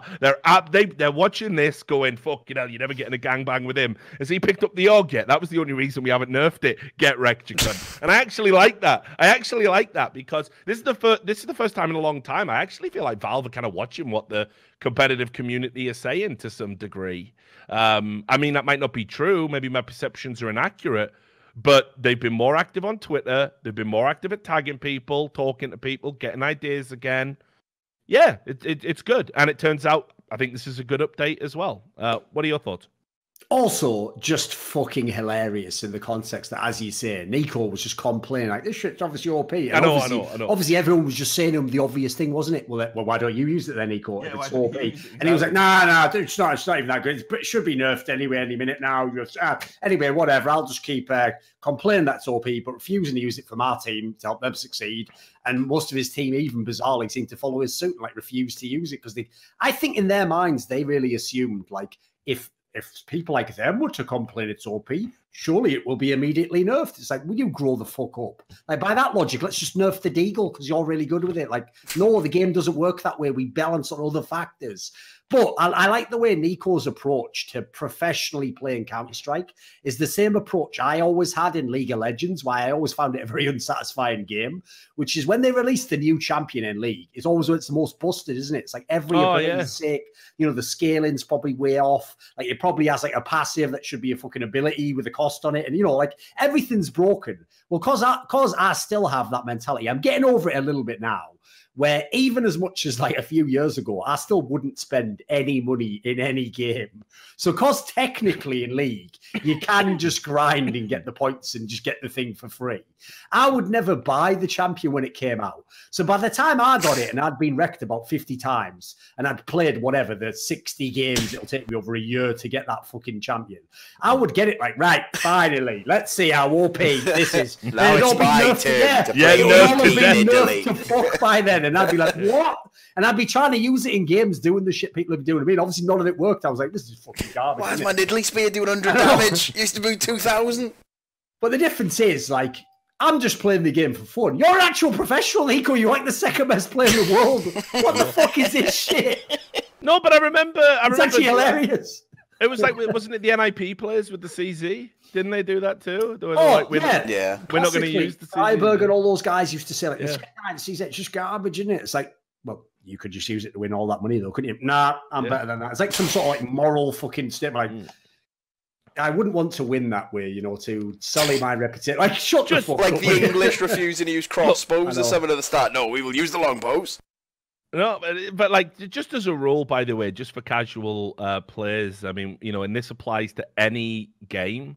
At any given time in like a MOBA and in CS:GO too, there'll be a gun, there'll be a champion, there'll be something that's busted as fuck. And if you're serious about climbing in the ranks or whatever, you abuse the fuck out of it. You abuse the fuck out of it because that's what MMR, that's what ranking systems are. It's not a reflection of your overall skill. It's a reflection of your consistency over a prolonged time period being impactful in games. That's what it is. And you can bet your ass that your fucking opponents will use it against you if you don't use it against them. So You know, that's the way it goes. So the idea that I think everybody would agree with that about like solo queue, right? In matchmaking.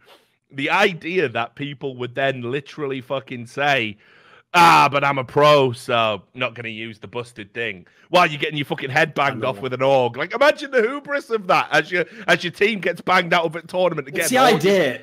All your fans are crying. You walk past and go, at least I didn't use the AUG, bitches. Like, no, fuck that. No, and then what about this angle as well? You're in a massive game, right? Think about FaZe Clan. It's a close game. It was a really back and forwards game. At the end of the game, right, you turn around, you Nico, and you go, you know what, lads? We lost, but I feel like we can hang our hats on this one, you know. We gave it our all, did it all. In the end, what more could we have done? And you know one of them's just looking down going, well, and then he just goes, absolutely nothing, right? You agree? Nothing, right? Adren goes, you know what? I've only been here a few months, but I'm going to speak up on this one, Nico. You need to get over your ego. You need to get that. And Adren is being removed from FaZe Clan. And washed up Neo is here. Like, all right, Neo, you speak fluent English and never have a word to say about the AUG, do you? Damn right, son. Right, welcome into...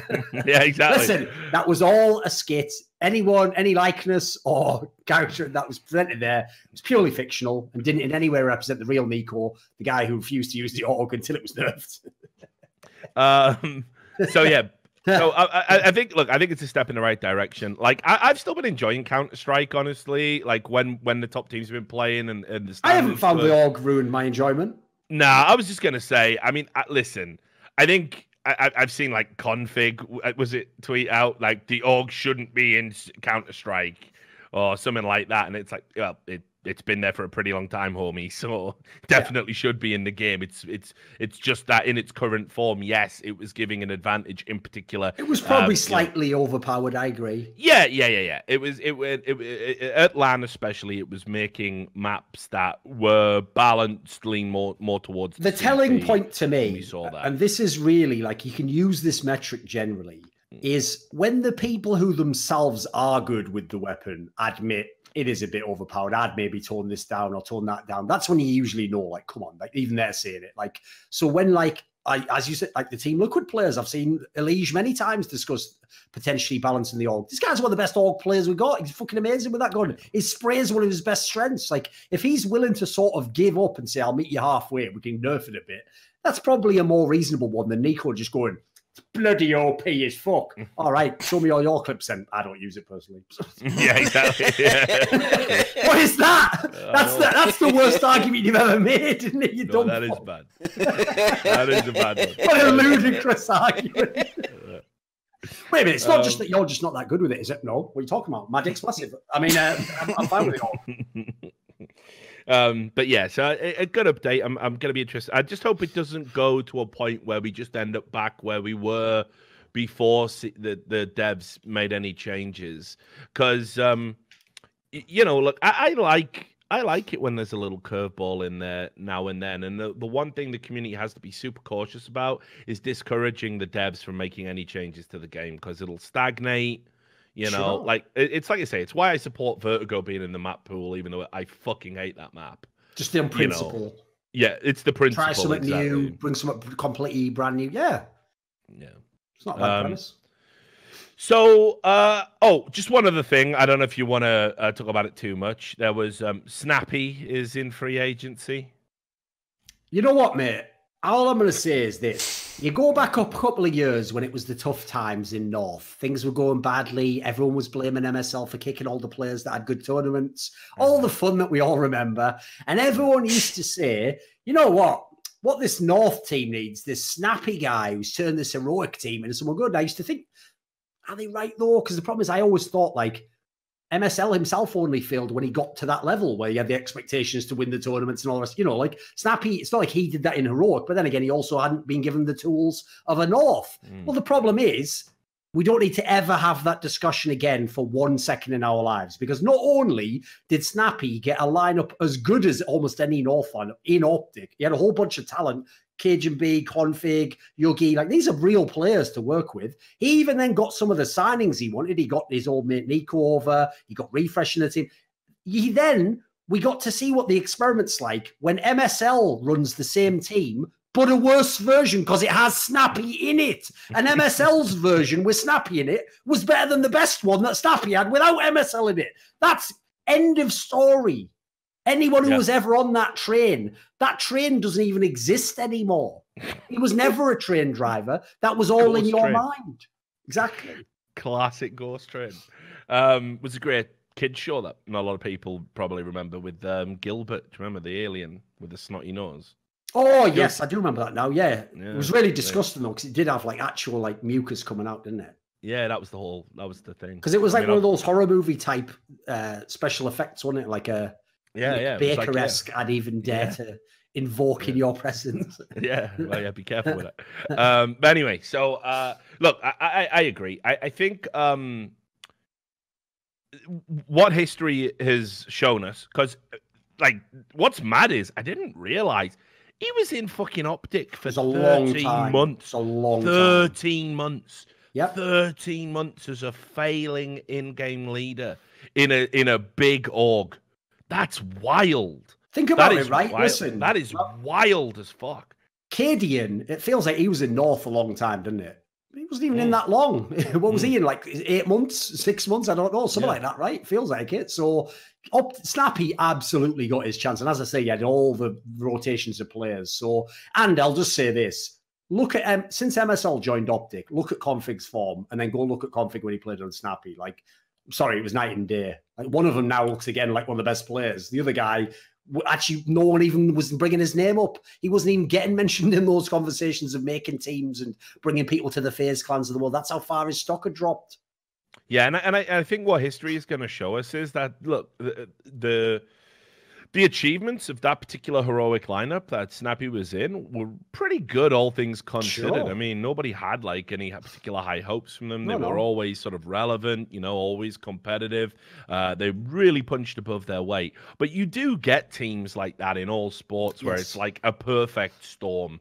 And then what you have to do, you watch them kind of like fade away as various parts go to other teams, you know, like Wimbledon is an example in if you go back to the golden age of the Premier League, you know, there was one season they got 7th in the fucking league, and these were all like journeyman players, but they came together, they had an ethos, they had an ethic, they had an identity, they had a style, they were all on the same page, and they were a tough fucking team to play, even if you were supposed to be one of the teams that was going on to win the title. Heroic were like that. Heroic were a Wimbledon. Now, what happens is when those players from fucking Wimbledon start going to other fucking teams, they never live up to it. They can never do it again. Their teammates sort of have different ideas. Maybe they're a bit more cultured. Maybe they're not as direct. Maybe there's higher expectations, more pressure. You know, it's all this combination of things. And unfortunately, I agree with you. I think 13 months in an organization that backed you to the hilt, made roster changes for you, let you bring in players you'd worked with before, never cut you, never seemed to put any pressure on you, even gave you an opportunity to went to plenty of lands as well. Went to a lot of lands. And sent you to events, and you fucking flopped every time. Unfortunately, this is a massive stain on your copybook as an in-game leader. Yep. And with Snappy being 29, I don't know if we see him get another chance to manage players that good and play that well. So I don't know. While he's in free agency, I think obviously someone somewhere will pick him up. I don't think it's going to be a tier 1 team. I don't think justifiably it can be, sadly. No, and I'd also just, again, I mean, I won't do a massive version, but I'll give a quick version for anyone who's never seen the show before. But I will now reference a concept I've brought up many, many times about in-game leaders, which is basically the concept of the small club manager from football, which is I like the kind of team actually that Richard was talking about there, like a Wimbledon. Obvious, more recent examples would be Leicester City or Fulham if we're going the last 20 years. These are teams where the idea is when the team does well, you know what? I've no doubt that the manager probably had a lot to do with it. He probably did craft a style. He probably did get a player in a role he's never played before. He probably did develop some young talent. The problem is that the manager also tends to get snapped up. He tends to go to a big club. You know, you'll get a big club who's a little bit on hard times and think, you know what, this young, fresh blood, that's what we need to do, turn around the culture here. And the problem is, as you'll know from most of the examples I just gave, those managers can't make the jump up. They are only, what you find out is their skill set is only getting a guy who's never played before and getting him match fit.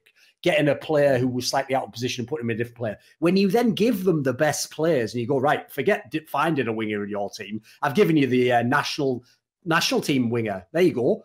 What you find is they don't then have the requisite skill set to work with that caliber of player, which is about like ego management. It's about not just putting someone in a good position, making them the best player at their position, about making your team so devastating with tactics you can destroy any opponent. A totally different skill set, basically. So I would guess if Snappy wants to keep playing, he can probably go back down the ladder. I don't know that he'll ever come back from it, but he can go down and he can be on a team that's like 20th in the world, 25th in the world, 30th. I mean, nowadays it's getting even more crazy in terms of the rankings. If you go and look, suddenly there's teams 20 to 30 that aren't a joke you look at. So he's in a tough spot right now. I don't think he'll be able to work his way back up. He'll probably get a chance again. The problem is, as you say, it's not like this feels like he had one chance at the top and he blew it. That's not even one chance when it's 13 months, especially with, as I said, the circumstances are different. He didn't come in like KD into North, where it's like a pre-existing team. You're just thrown into the mix. You probably don't have many options for signings. No, you came in with a lineup that, as I said, someone like an MSL should have been like, that's a brilliant team. Give me that right now. I'll go fucking maybe win a tournament. So for me, this was a pretty egregious failure. I won't put it all on him. I'd guess, yes, players probably didn't perform. Maybe and a lot of noise around Optic, a lot of bullshit. Yeah, there's some nonsense there, certainly. But for what we know of what he did in his role, I can't say he did well. It feels like a failure. Well, I mean, it's punctuated, isn't it? Because I'll segue into talking about DreamHack Open Summer. We'll just have a momentary lament for what DreamHack Summer used to be. And what it is now. Okay, good. That's over. I mean, the teams at this event, compared to past events, you've got Winstrike. You've got Chaos. You've got one of the worst rebrandings in esports history. The old fucking team. What are they called now? Crazy with a 4 in them. Like, yes. Fuck that. You had a Vanguard there, Aristocracy, Tricked, Ancient, and Optic. So really, really like weak field. Shows as well, we've had a little bit of diminishing returns on the CIS teams that looked so good at one point. You know, Vanguard only getting 5th to 6th here. Still got James, still got Quicket. That's a bit weird. Then you had Winstrike with Edward. Well, they ain't looked like much at all. They've definitely gone backwards. Teams like Forza are pulling ahead of them right now. But anyway, that's all stuff for another day. We're not going to dwell on that. Optic won it. They finished first. They beat Ancient reasonably comfortable. I mean, I'd say Ancient gave a good account of themselves. That's Ancient, the Swedish team with Plopsky on it, who's obviously just joined NIP. But yeah, there you have it. I mean, Optic went to this event, and sure, I think they were hands down favorites to win it. But you know, look, they've got their own stuff going on. You know, we've talked about Config. Where's he been? We've talked about this new player Tezes. That they've brought in. This is a player that doesn't have a huge tenure in a top-level Counter-Strike. So, this could have been a potential banana skin, and I do feel that if this was a snappy lineup, they would have got found out. They would have got. But as it happens, MSL was able to steer them to a very decent tournament win for them, which eclipses, I think the only one that they won before was Copenhagen Games, right? With Snappy. Oh, with Optic, they've won almost fuck all. So I can't even think of anything they've won. Yeah, I think they might have won a Copenhagen Games in there where they beat the Imperial, or they might have finished runners up at that one. But anyway, they definitely made it to a Copenhagen Games final. I'm pretty sure about that. But anyway, so this is a decent sized tournament win for them. Whatever you say about the field, DreamHacks are always going to have a certain allure, a certain stature. And let me tell you, I watched the final and against Ancient. Just actually really positive signs, because I agree with you. I think this is a team that is an inferior lineup compared to some of the ones Snappy had to work with. But Nico looked good, had a great series in the final, all tournament, finally refreshed, looked like he'd had some guidance, made some unbelievable clutches. And I still love this kid and think he's going to be big. And MSL's probably the guy to get him there and finish his development. Config, as you said, is sort of getting back amongst it. And you know what? MSL continues to show that, he's actually improved a lot of his own personal game. So sure, this was very much a tier 2 field. but you can only win the tournaments you attend, and it's sort of the ultimate full stop on just how depressing the Snappy era is. And hilariously, of course, all for nothing because this Optic team are going to be all in free agency, be it as a roster themselves because of the rules with the Optic having been acquired by the Immortals Gaming Club conglomerate. Well, they own MIBR, don't they? So we all know that if you want to play nice with Valve's rules, scant though they are, you can't own 2 CS teams that were likely to attend Valve events, or ESL reinforced that as well. So ultimately, this will be the team that gets cut. So you win a tournament, you make all these improvements, might all be for nothing because there's no guarantee that this team could even stay together as a 5. So pretty depressing all round if you're an Optic fan, and for MSL as well, I'd say. I agree with the Optic fan one. Here's the thing. If you're MSL, like, sadly, yes, obviously he has never really had the name value that probably he deserves. But I will say this. Right now, if I was a team like Cloud9, hey, if I could pick up MSL and Config, that's the fucking start of a team right there.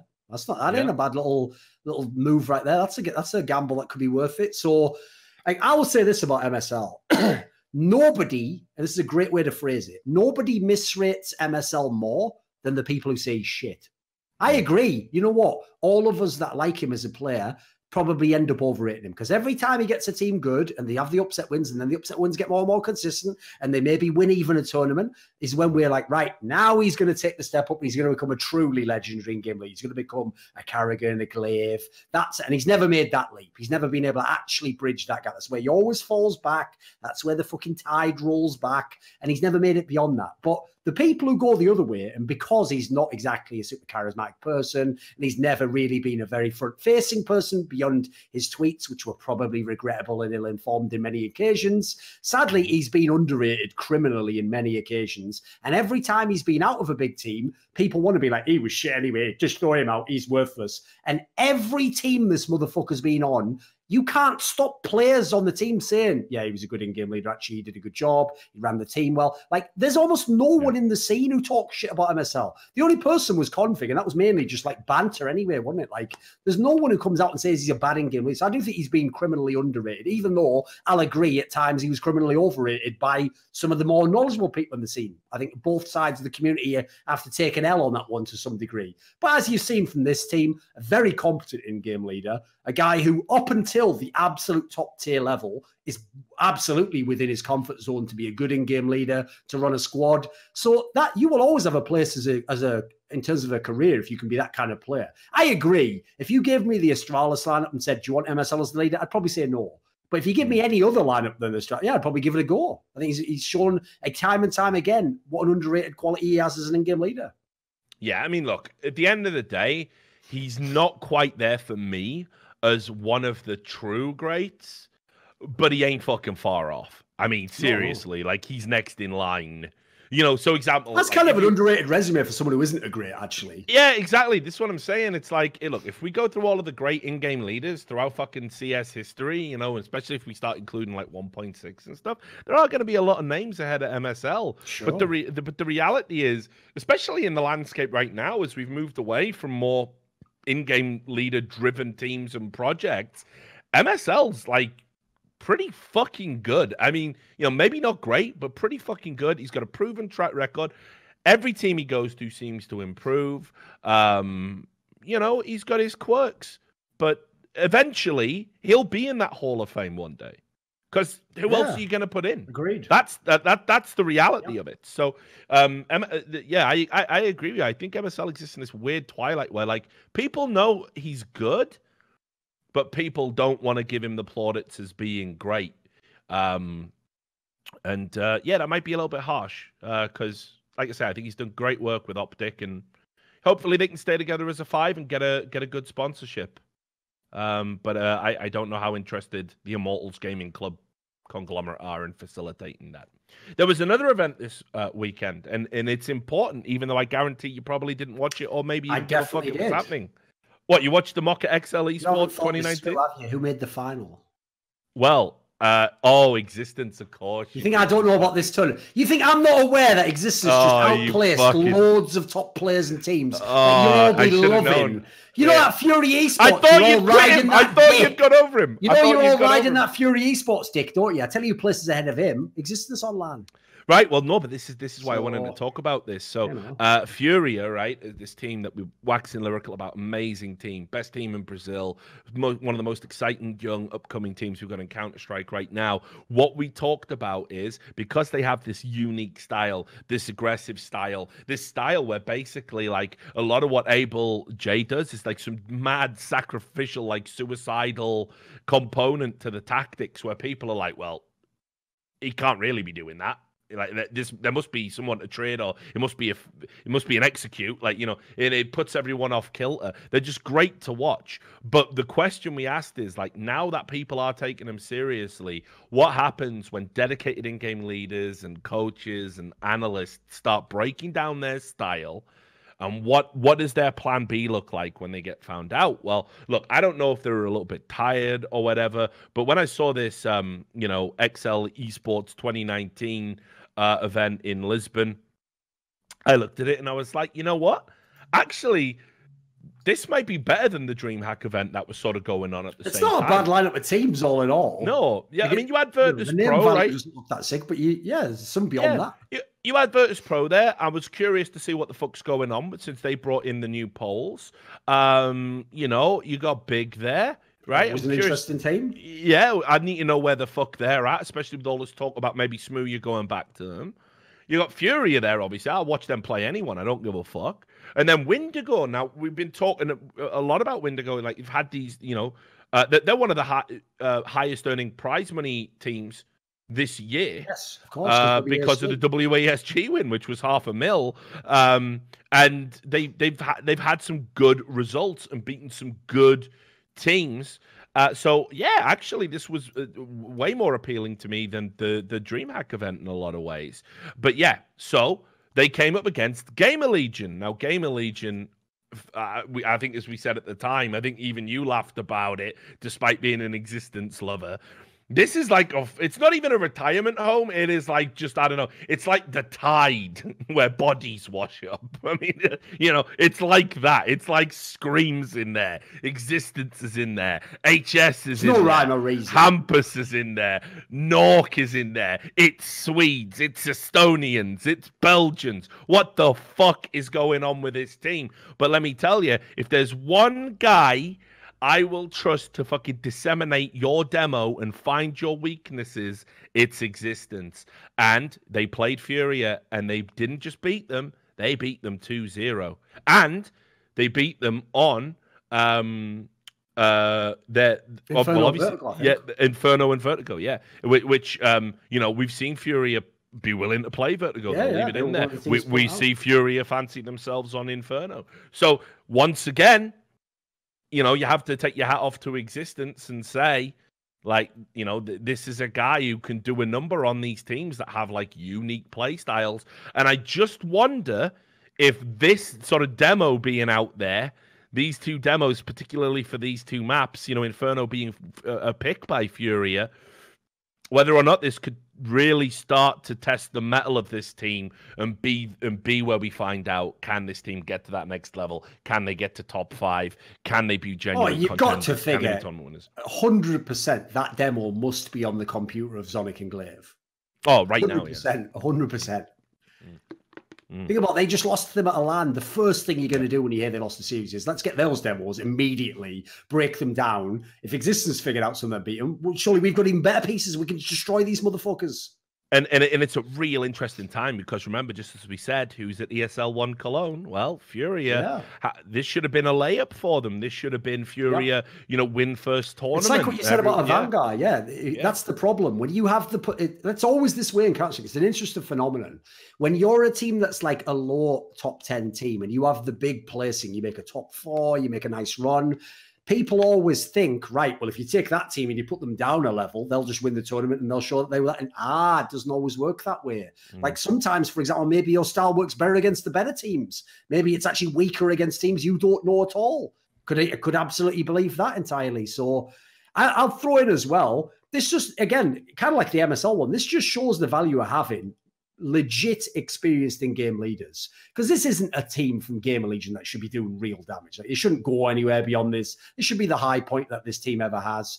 But as you saw when he was on LDLC, as you saw now, even occasional flashes on the G2 line, which was generally underwhelming, they were still able to get these wins that their team had no business getting and have performances that had no business. And part of that's because one thing you at least do have in the team is someone who can break down opponents' demos, who can at least set up his own team, who can at least run a practice, can make sure we have a playbook of stuff to run. So I'm not going to go too ham on it, but I did think it was certainly interesting for the people who are the Furia haters and wanted to see them like taken down a little peg. I also think it could end up being a great thing for them. Better to lose now in a meaningless tournament and get like kind of like rebuffed by what could happen in the scene, rather than that happen when you do go head to head at ESL Cologne with, you know, one of the big names and then getting humiliated publicly. And look, here's the thing that also makes me feel that this was a work by existence, and that he was able to put on a clinic in breaking down demo, because they hands down just had Furia's number. Nothing that was working that we were talking about at the previous tournament at ECS with Furia was working here. And honestly, Furia is a better team and has a better caliber of player and should have won, but they were just nothing, you know, just wasn't quite there. There was just some great reads and rotates. The Gamer Legion get to the final where they have to play Wendigo, where, you know, I'm not too sure Existence could think that far ahead in the tournament. They knew if they beat Offset, they would play Furia because of the way the tournament was Offset was the local team. Yeah, exactly. So I'm sure they did as much prep as they could for a fucking local Portuguese team that, you know, they might not have seen play a lot and certainly didn't have a lot of demos to draw from. I'm sure though they absolutely prepared for Furia, and then in Wendigo, think how many tournaments Furia's just been to. Haven't they done like 3 tournaments in a row? Exactly, on the spin. Demos to work with are mental. Meanwhile, even if Furia wanted to, what could you see from Gamer Legion? What, that shit Charloy tournament in France where they got banged, or some online games? You don't even have anything to work with yourself. Yeah, so and obviously as well at the other end, they couldn't possibly know how it was going to go in terms of who they were going to play in the finals, right? Because Virtus Pro were playing big. Well, you know, that could have been a coin toss, right? And then Wendigo come in. Well, who are they even playing, and who's got the chance to beat them? So I think that's why they got absolutely battered in the final by Wendigo.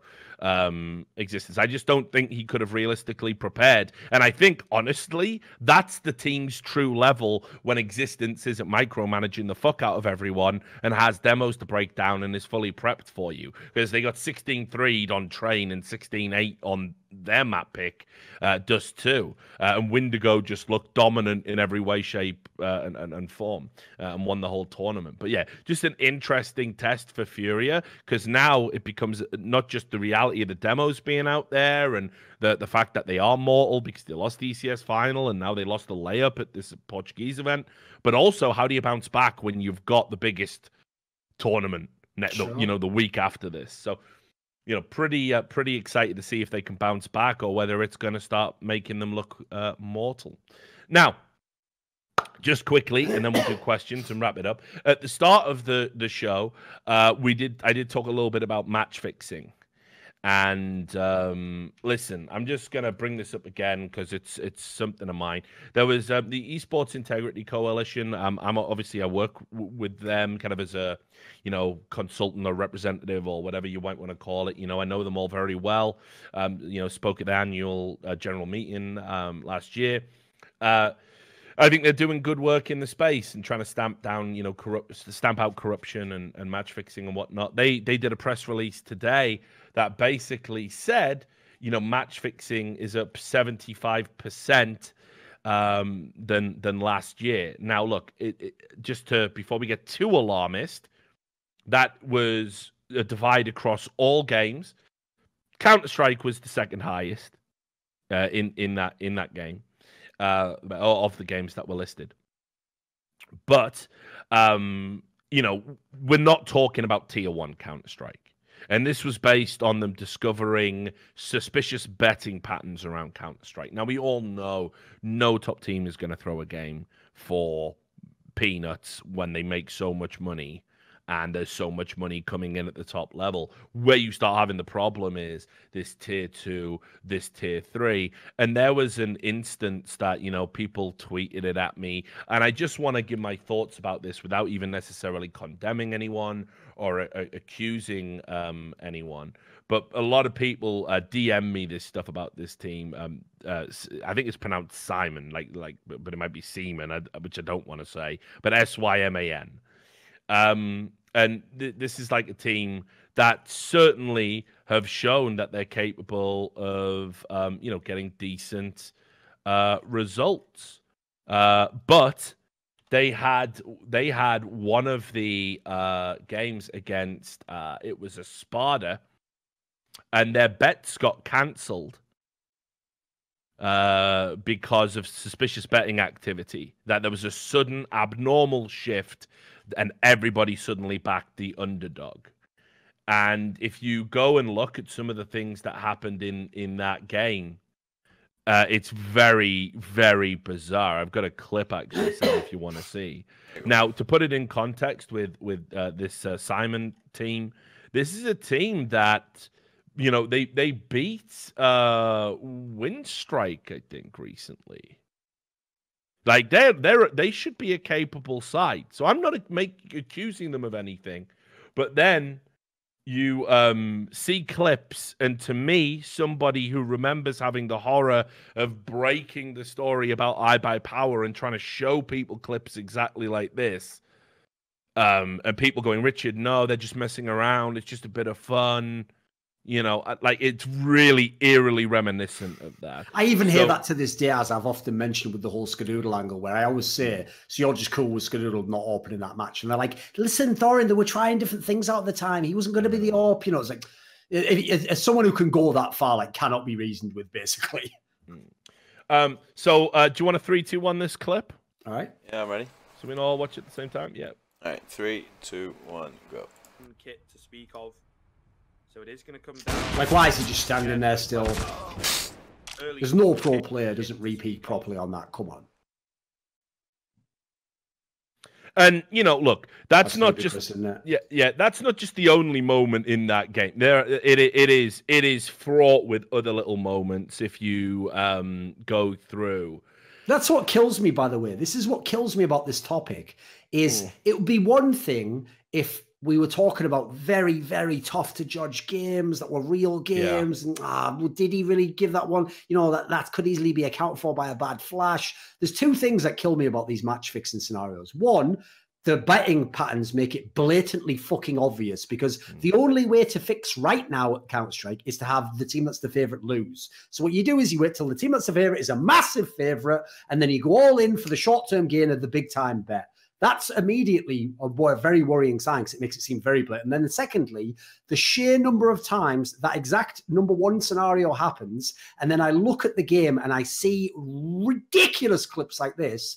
It's like, why do both have to happen? Like, like what that tells you, by the way, is nobody's hiding it, because nothing happens to them. They can do whatever the fuck they want. Nobody is watching. Nobody's coming. That's the problem. There will always be match fixing in every sport and every discipline. It's just normally they at least have to be smart about it. They at least have to like find a game where like, maybe we can have this 60-40 team losing. The betting's reasonable, so we can put our cheeky bet in. They at least do it smart. When they do it like this, they're just being blatant.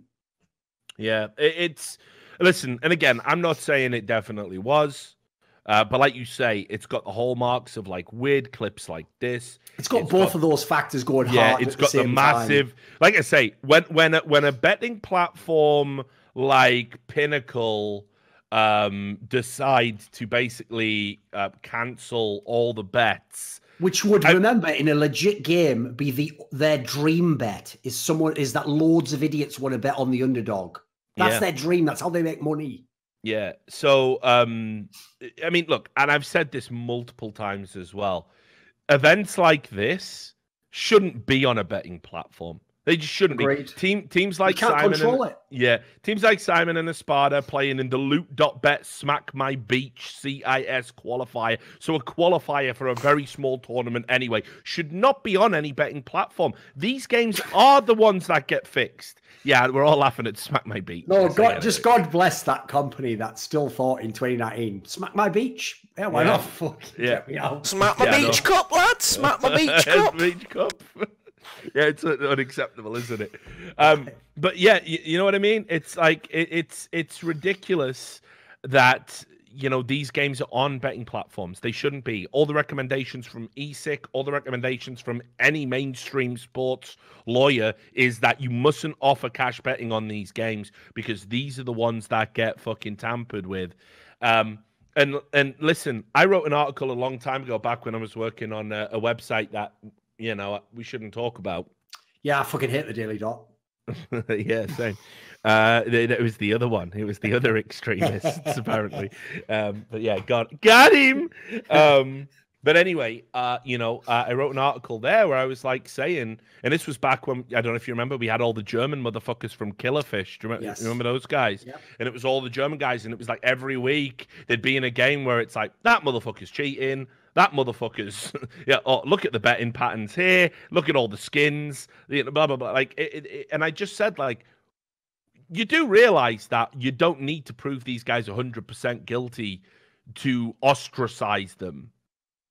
You don't, like, there's nothing wrong with that. Like, I am not talking about punishing them. I'm not talking about banning them.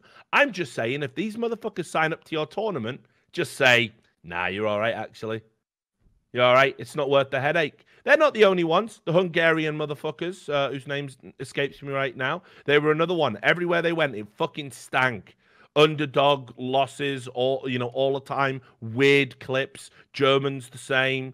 Cheating to win against higher fucking caliber players, losing against dog shit teams in suspicious circumstances. That's also another hallmark. Is obviously if you throw games all the time, you never get the odds, and you wouldn't be able to do it. You have to be so good when you're not throwing that the odds go mental in your favor, and then mysteriously you always lose to the mad underdog. Yeah.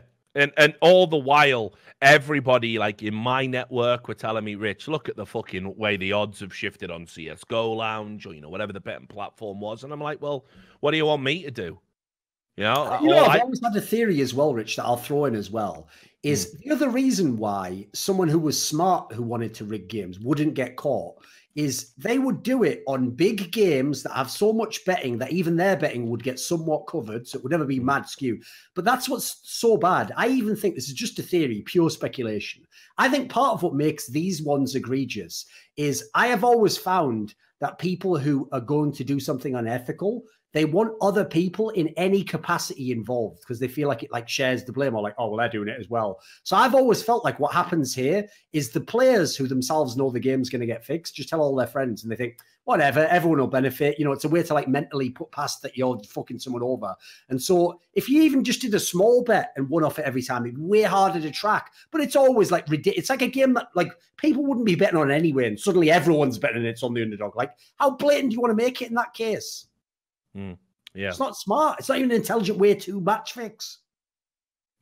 So yeah, just just to sort of talk about what ESIC are looking to do here, I wanted to go and attend. They've got this big conference, the Match Fixing Summit, where they're talking about it with esports. It would have been great to attend, but it comes at a time when I've just accepted this new job, so all my visa paperwork's going through. So you gotta not travel for a little bit. But some of the things they're proposing are that they want to get improved funding from esports stakeholders like tournament organizers, developers, so they can basically get specialist investigators.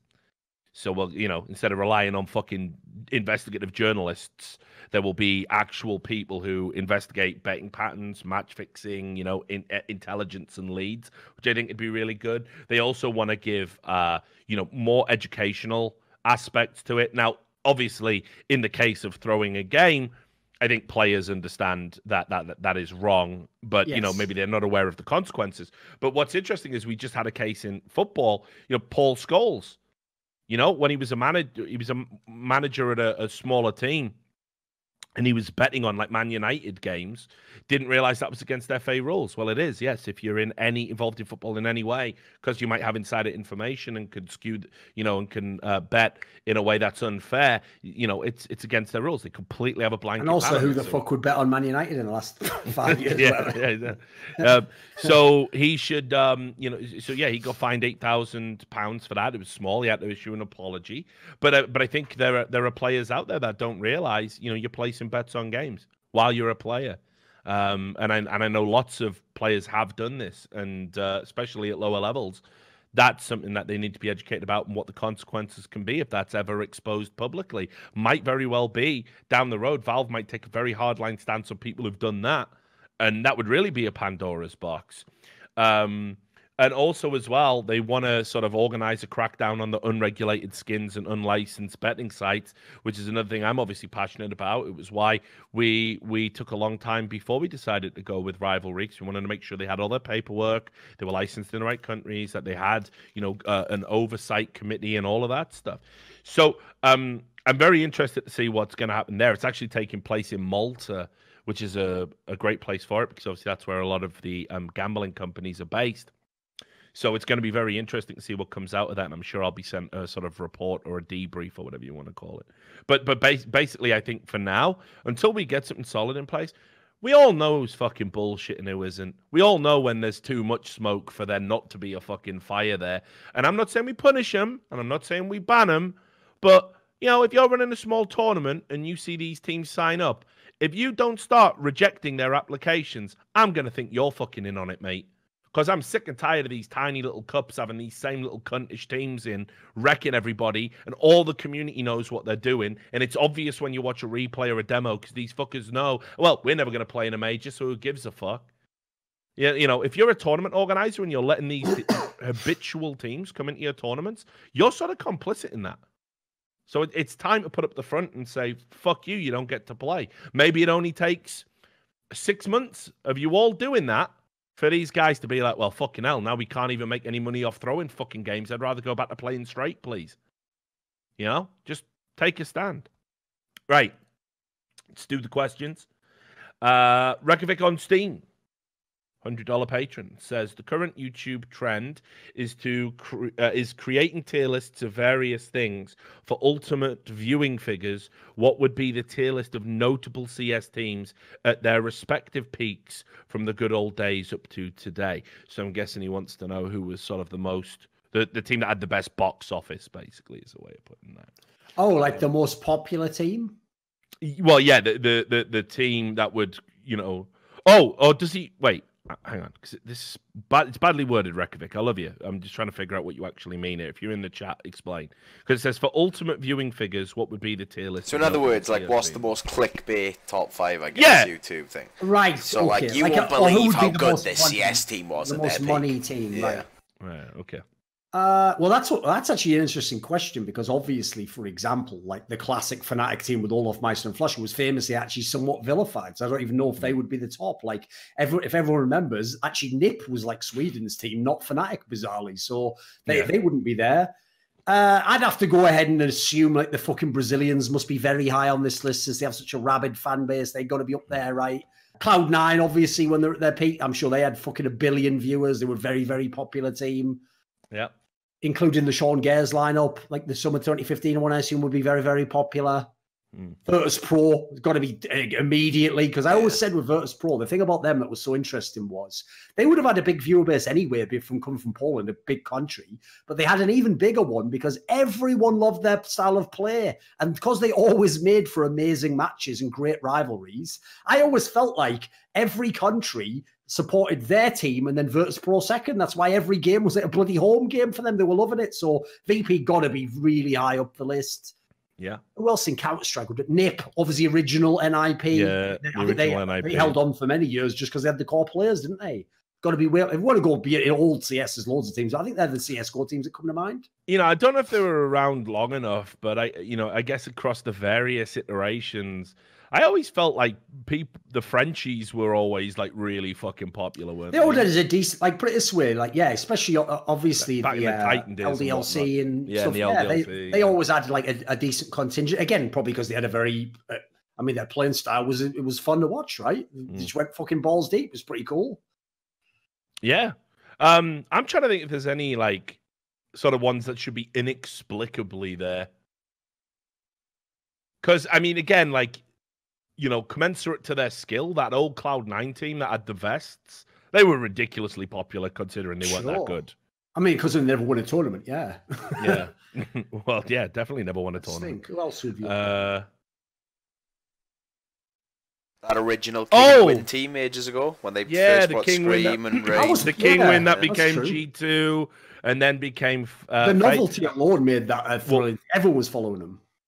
That was a team that was specifically designed for that, though. Like, they even said, we went out and we just picked up a bunch of players that all had, like, popular followings. So yeah. And then someone says Gambit because of the Doja. I can't get over fucking X-God. I can't.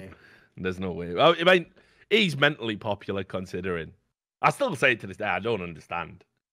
I don't understand how some medieval peasant hurled into the modern day is as popular as he's an example of meme magic. Yeah. Oh, yeah. I don't think people actually understand. When he was an amazing CS player, he had way less fame and interest than when he was just a meme. That's the ridiculous part about it. Like this guy, by the way, if you make a Hall of Fame of Russian Counter-Strike, he'd be first ballot. Like he was one point in time like the best player they'd produced. So, but not at any point when any of the memes were around. Those were years later. Yeah, it's wild. But hopefully that sort of answers the question. And thanks again for supporting the show, Reykjavik. Big fan of you being a big fan of us. Jerky's Minion, another $100 patron, says, will the prestige of the Masters tournament change now that the winners of DreamHack Open will be getting an invite to the Masters, or will it help the DreamHack tournaments get more attention once again? It's a good question. I think for me, personally, I think we can all see what's been happening to the non-Masters tournaments at DreamHack. I mean, they've become very, poor in terms of attendance from top-tier teams. And it's. I mean, you just pointed out there, mate. Essentially, that Moche XL tournament had like a comparable field of teams. Yeah, that was supposed to be a joke tournament. And look.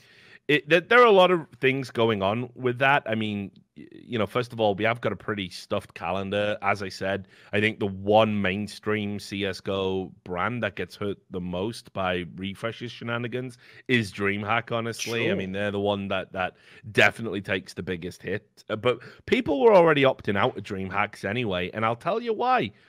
This is not often talked about. I might have brought it up on another show, but I don't say it often. It remains an anachronism because back in the day, a DreamHack Winter or a DreamHack Summer, it used to be like a pilgrimage. It used to be this thing you went to because it was this huge gaming convention back when gaming wasn't all that big, and it didn't matter. It was in the arse end of nowhere. Jönköping is basically the fucking Bible Belt of Sweden. It's like no liquor, fucking fields everywhere, fishermen. You know what I mean? Can't even get food in the night either. Yeah, you can't even fly anywhere close. Yeah, so what you have to do is typically to get to Jönköping, you have to fly into fucking Stockholm, right? You have to get a fucking one of them overnight coaches to get there. Which, by the way, the coaches are pretty fucking sick in Sweden. You get power, power cable, internet. It's legit, right? And then it's like I don't know, however many hours it is. You get there, you get to Jönköping. You've still got to make it to the venue. Forget that. I mean, the taxis are fucking scarce. It's not a place that has Uber. It's very awkward. Expensive as fuck as well for those taxis. But it was costing like 120 quid a day. It's Sweden. To go like 2 miles, but it was mental. Yeah, it's Sweden, and it's the rural part of Sweden. I mean, put it this way, a 10-minute taxi is about fucking 60 quid. Easy, but it was outrageous. Should have been wearing a fucking striped jumper and not a fucking mask, but because he was robbing me daily.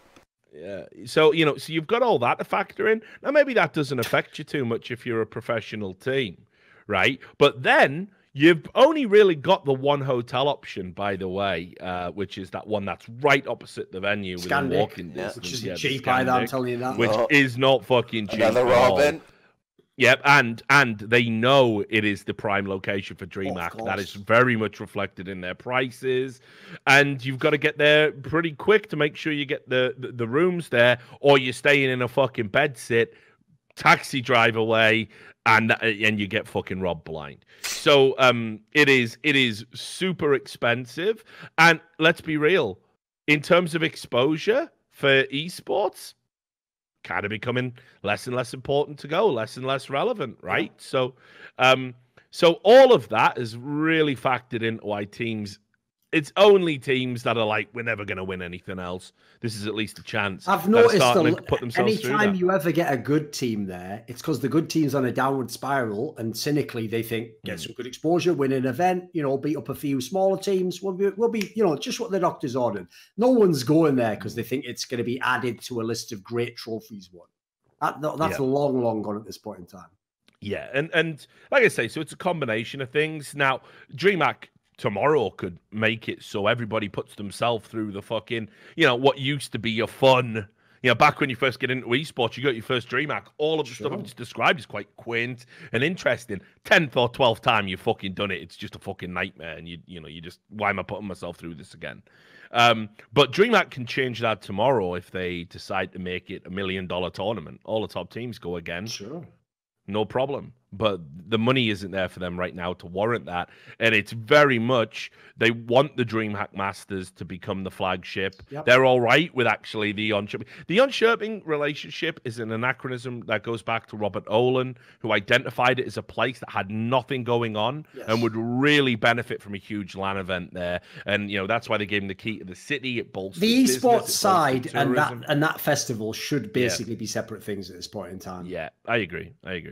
And I don't think that harms esports at all. And I think it would actually give DreamHack more freedom to pursue some more interesting stuff. I mean, we're always seeing how they have, interesting like bands and artists there, and there's always been a musical component to it, but like maybe PewDiePie's attended a DreamHack Winter on a couple of occasions. I think I met him at one.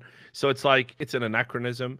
I think it has no place really being involved in esports anymore. And it's very clear DreamHack value the Masters brand more. It's attached to the IEM stuff, the Intel sponsorship, the Grand Slam and all that. Yeah, the Grand Slam, exactly. So I mean, that is where we should be driving it. So doing it this way is basically a way to, get an additional team airlifted, like one of those teams who sort of took the risk and was willing to support the lesser event. I don't really have a problem with that. But honestly, I think the best thing to do at this point would just be put a pin in the summer and the winter of esports events.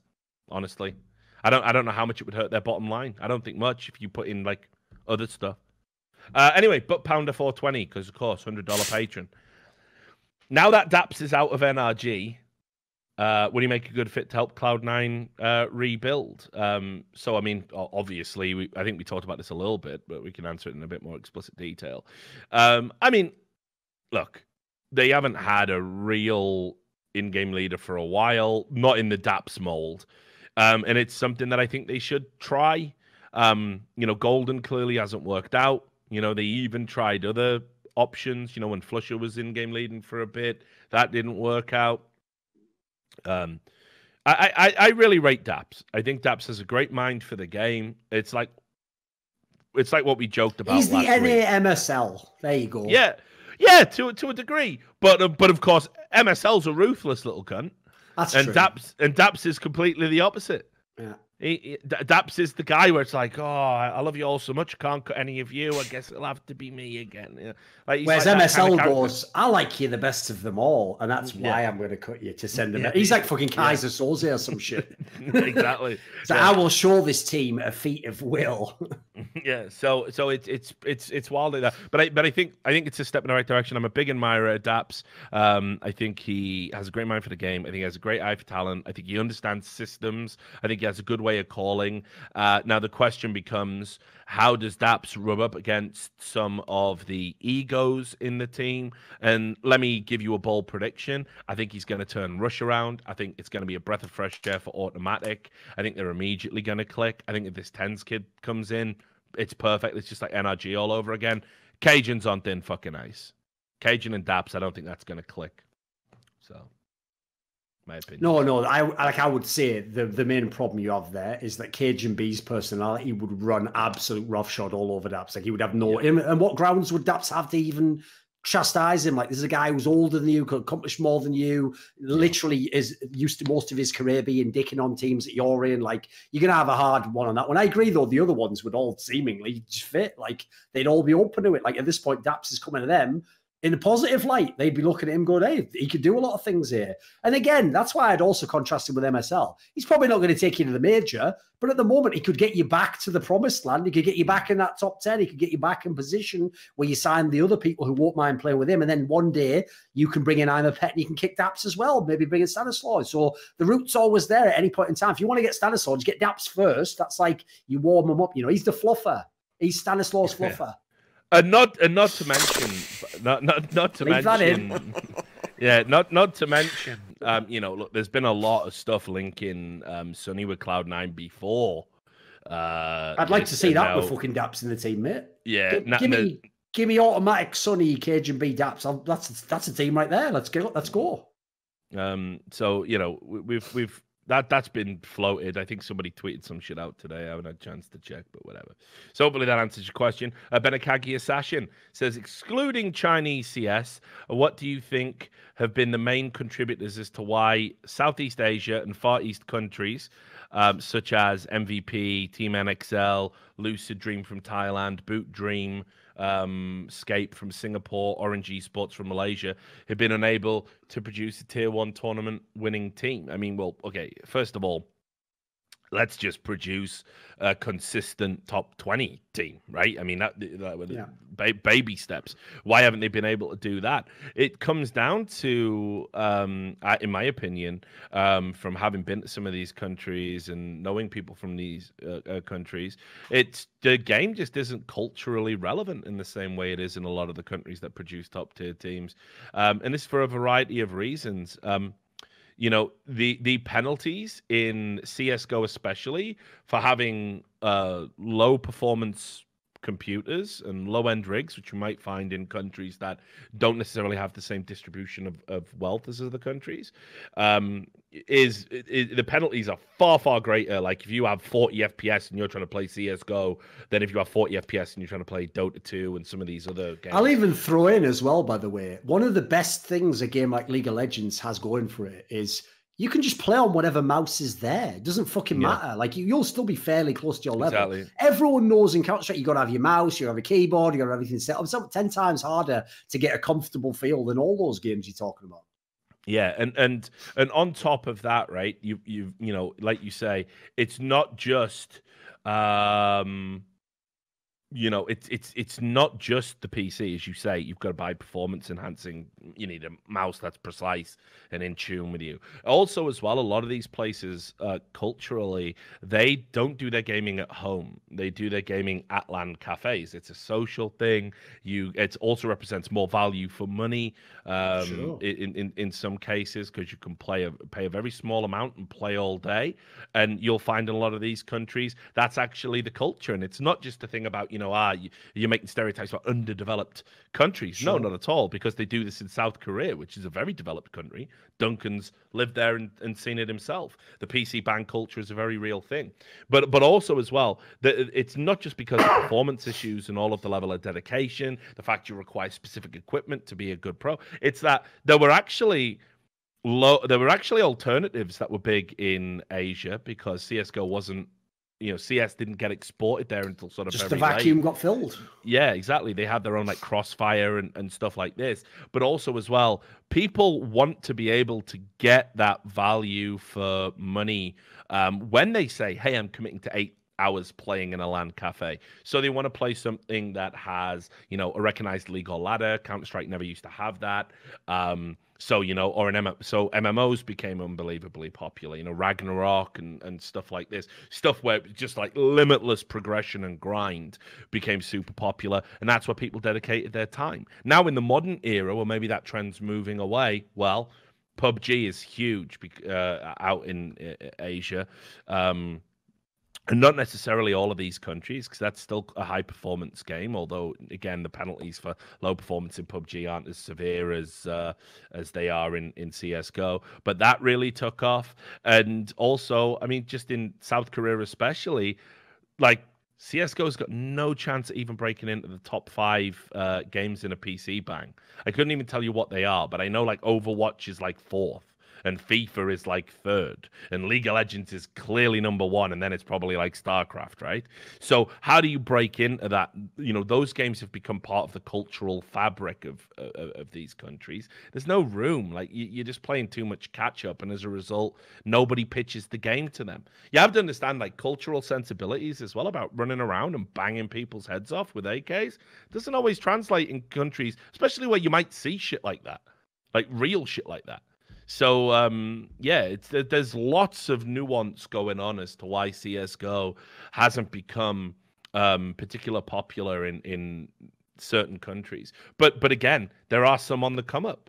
The Emiratis, they don't mind. They're all right with it. They're actually wanting to have a big push in Counter-Strike, and it nearly happened on a few times. Even going back to CGS, where we nearly had a franchise in Dubai called Dubai Mirage. So. It just never came about, but that was a plan for expansion, and we've already had ESL out there. So, that could be a bold new frontier. But ultimately, while the question's an interesting one, it's really nigh on impossible to answer. But all of those factors stop people playing the game. The less people playing the game, the less talent you have coming through would be sort of my summary. I mean, by the way, Valve themselves would very much like Counter-Strike to be big in those countries in theory. It's just they haven't done any of the steps, as I've pointed out many times, to go ahead and do that. Like, they don't seem to care about the different distribution method.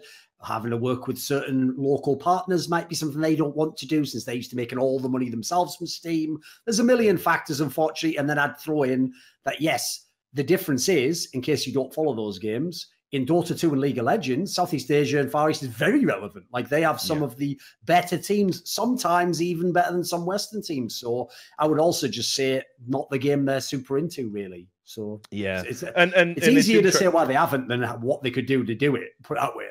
Yeah, and it's really interesting, actually, because a lot of like League of Legends will very often get credit for being like the free-to-play pioneer.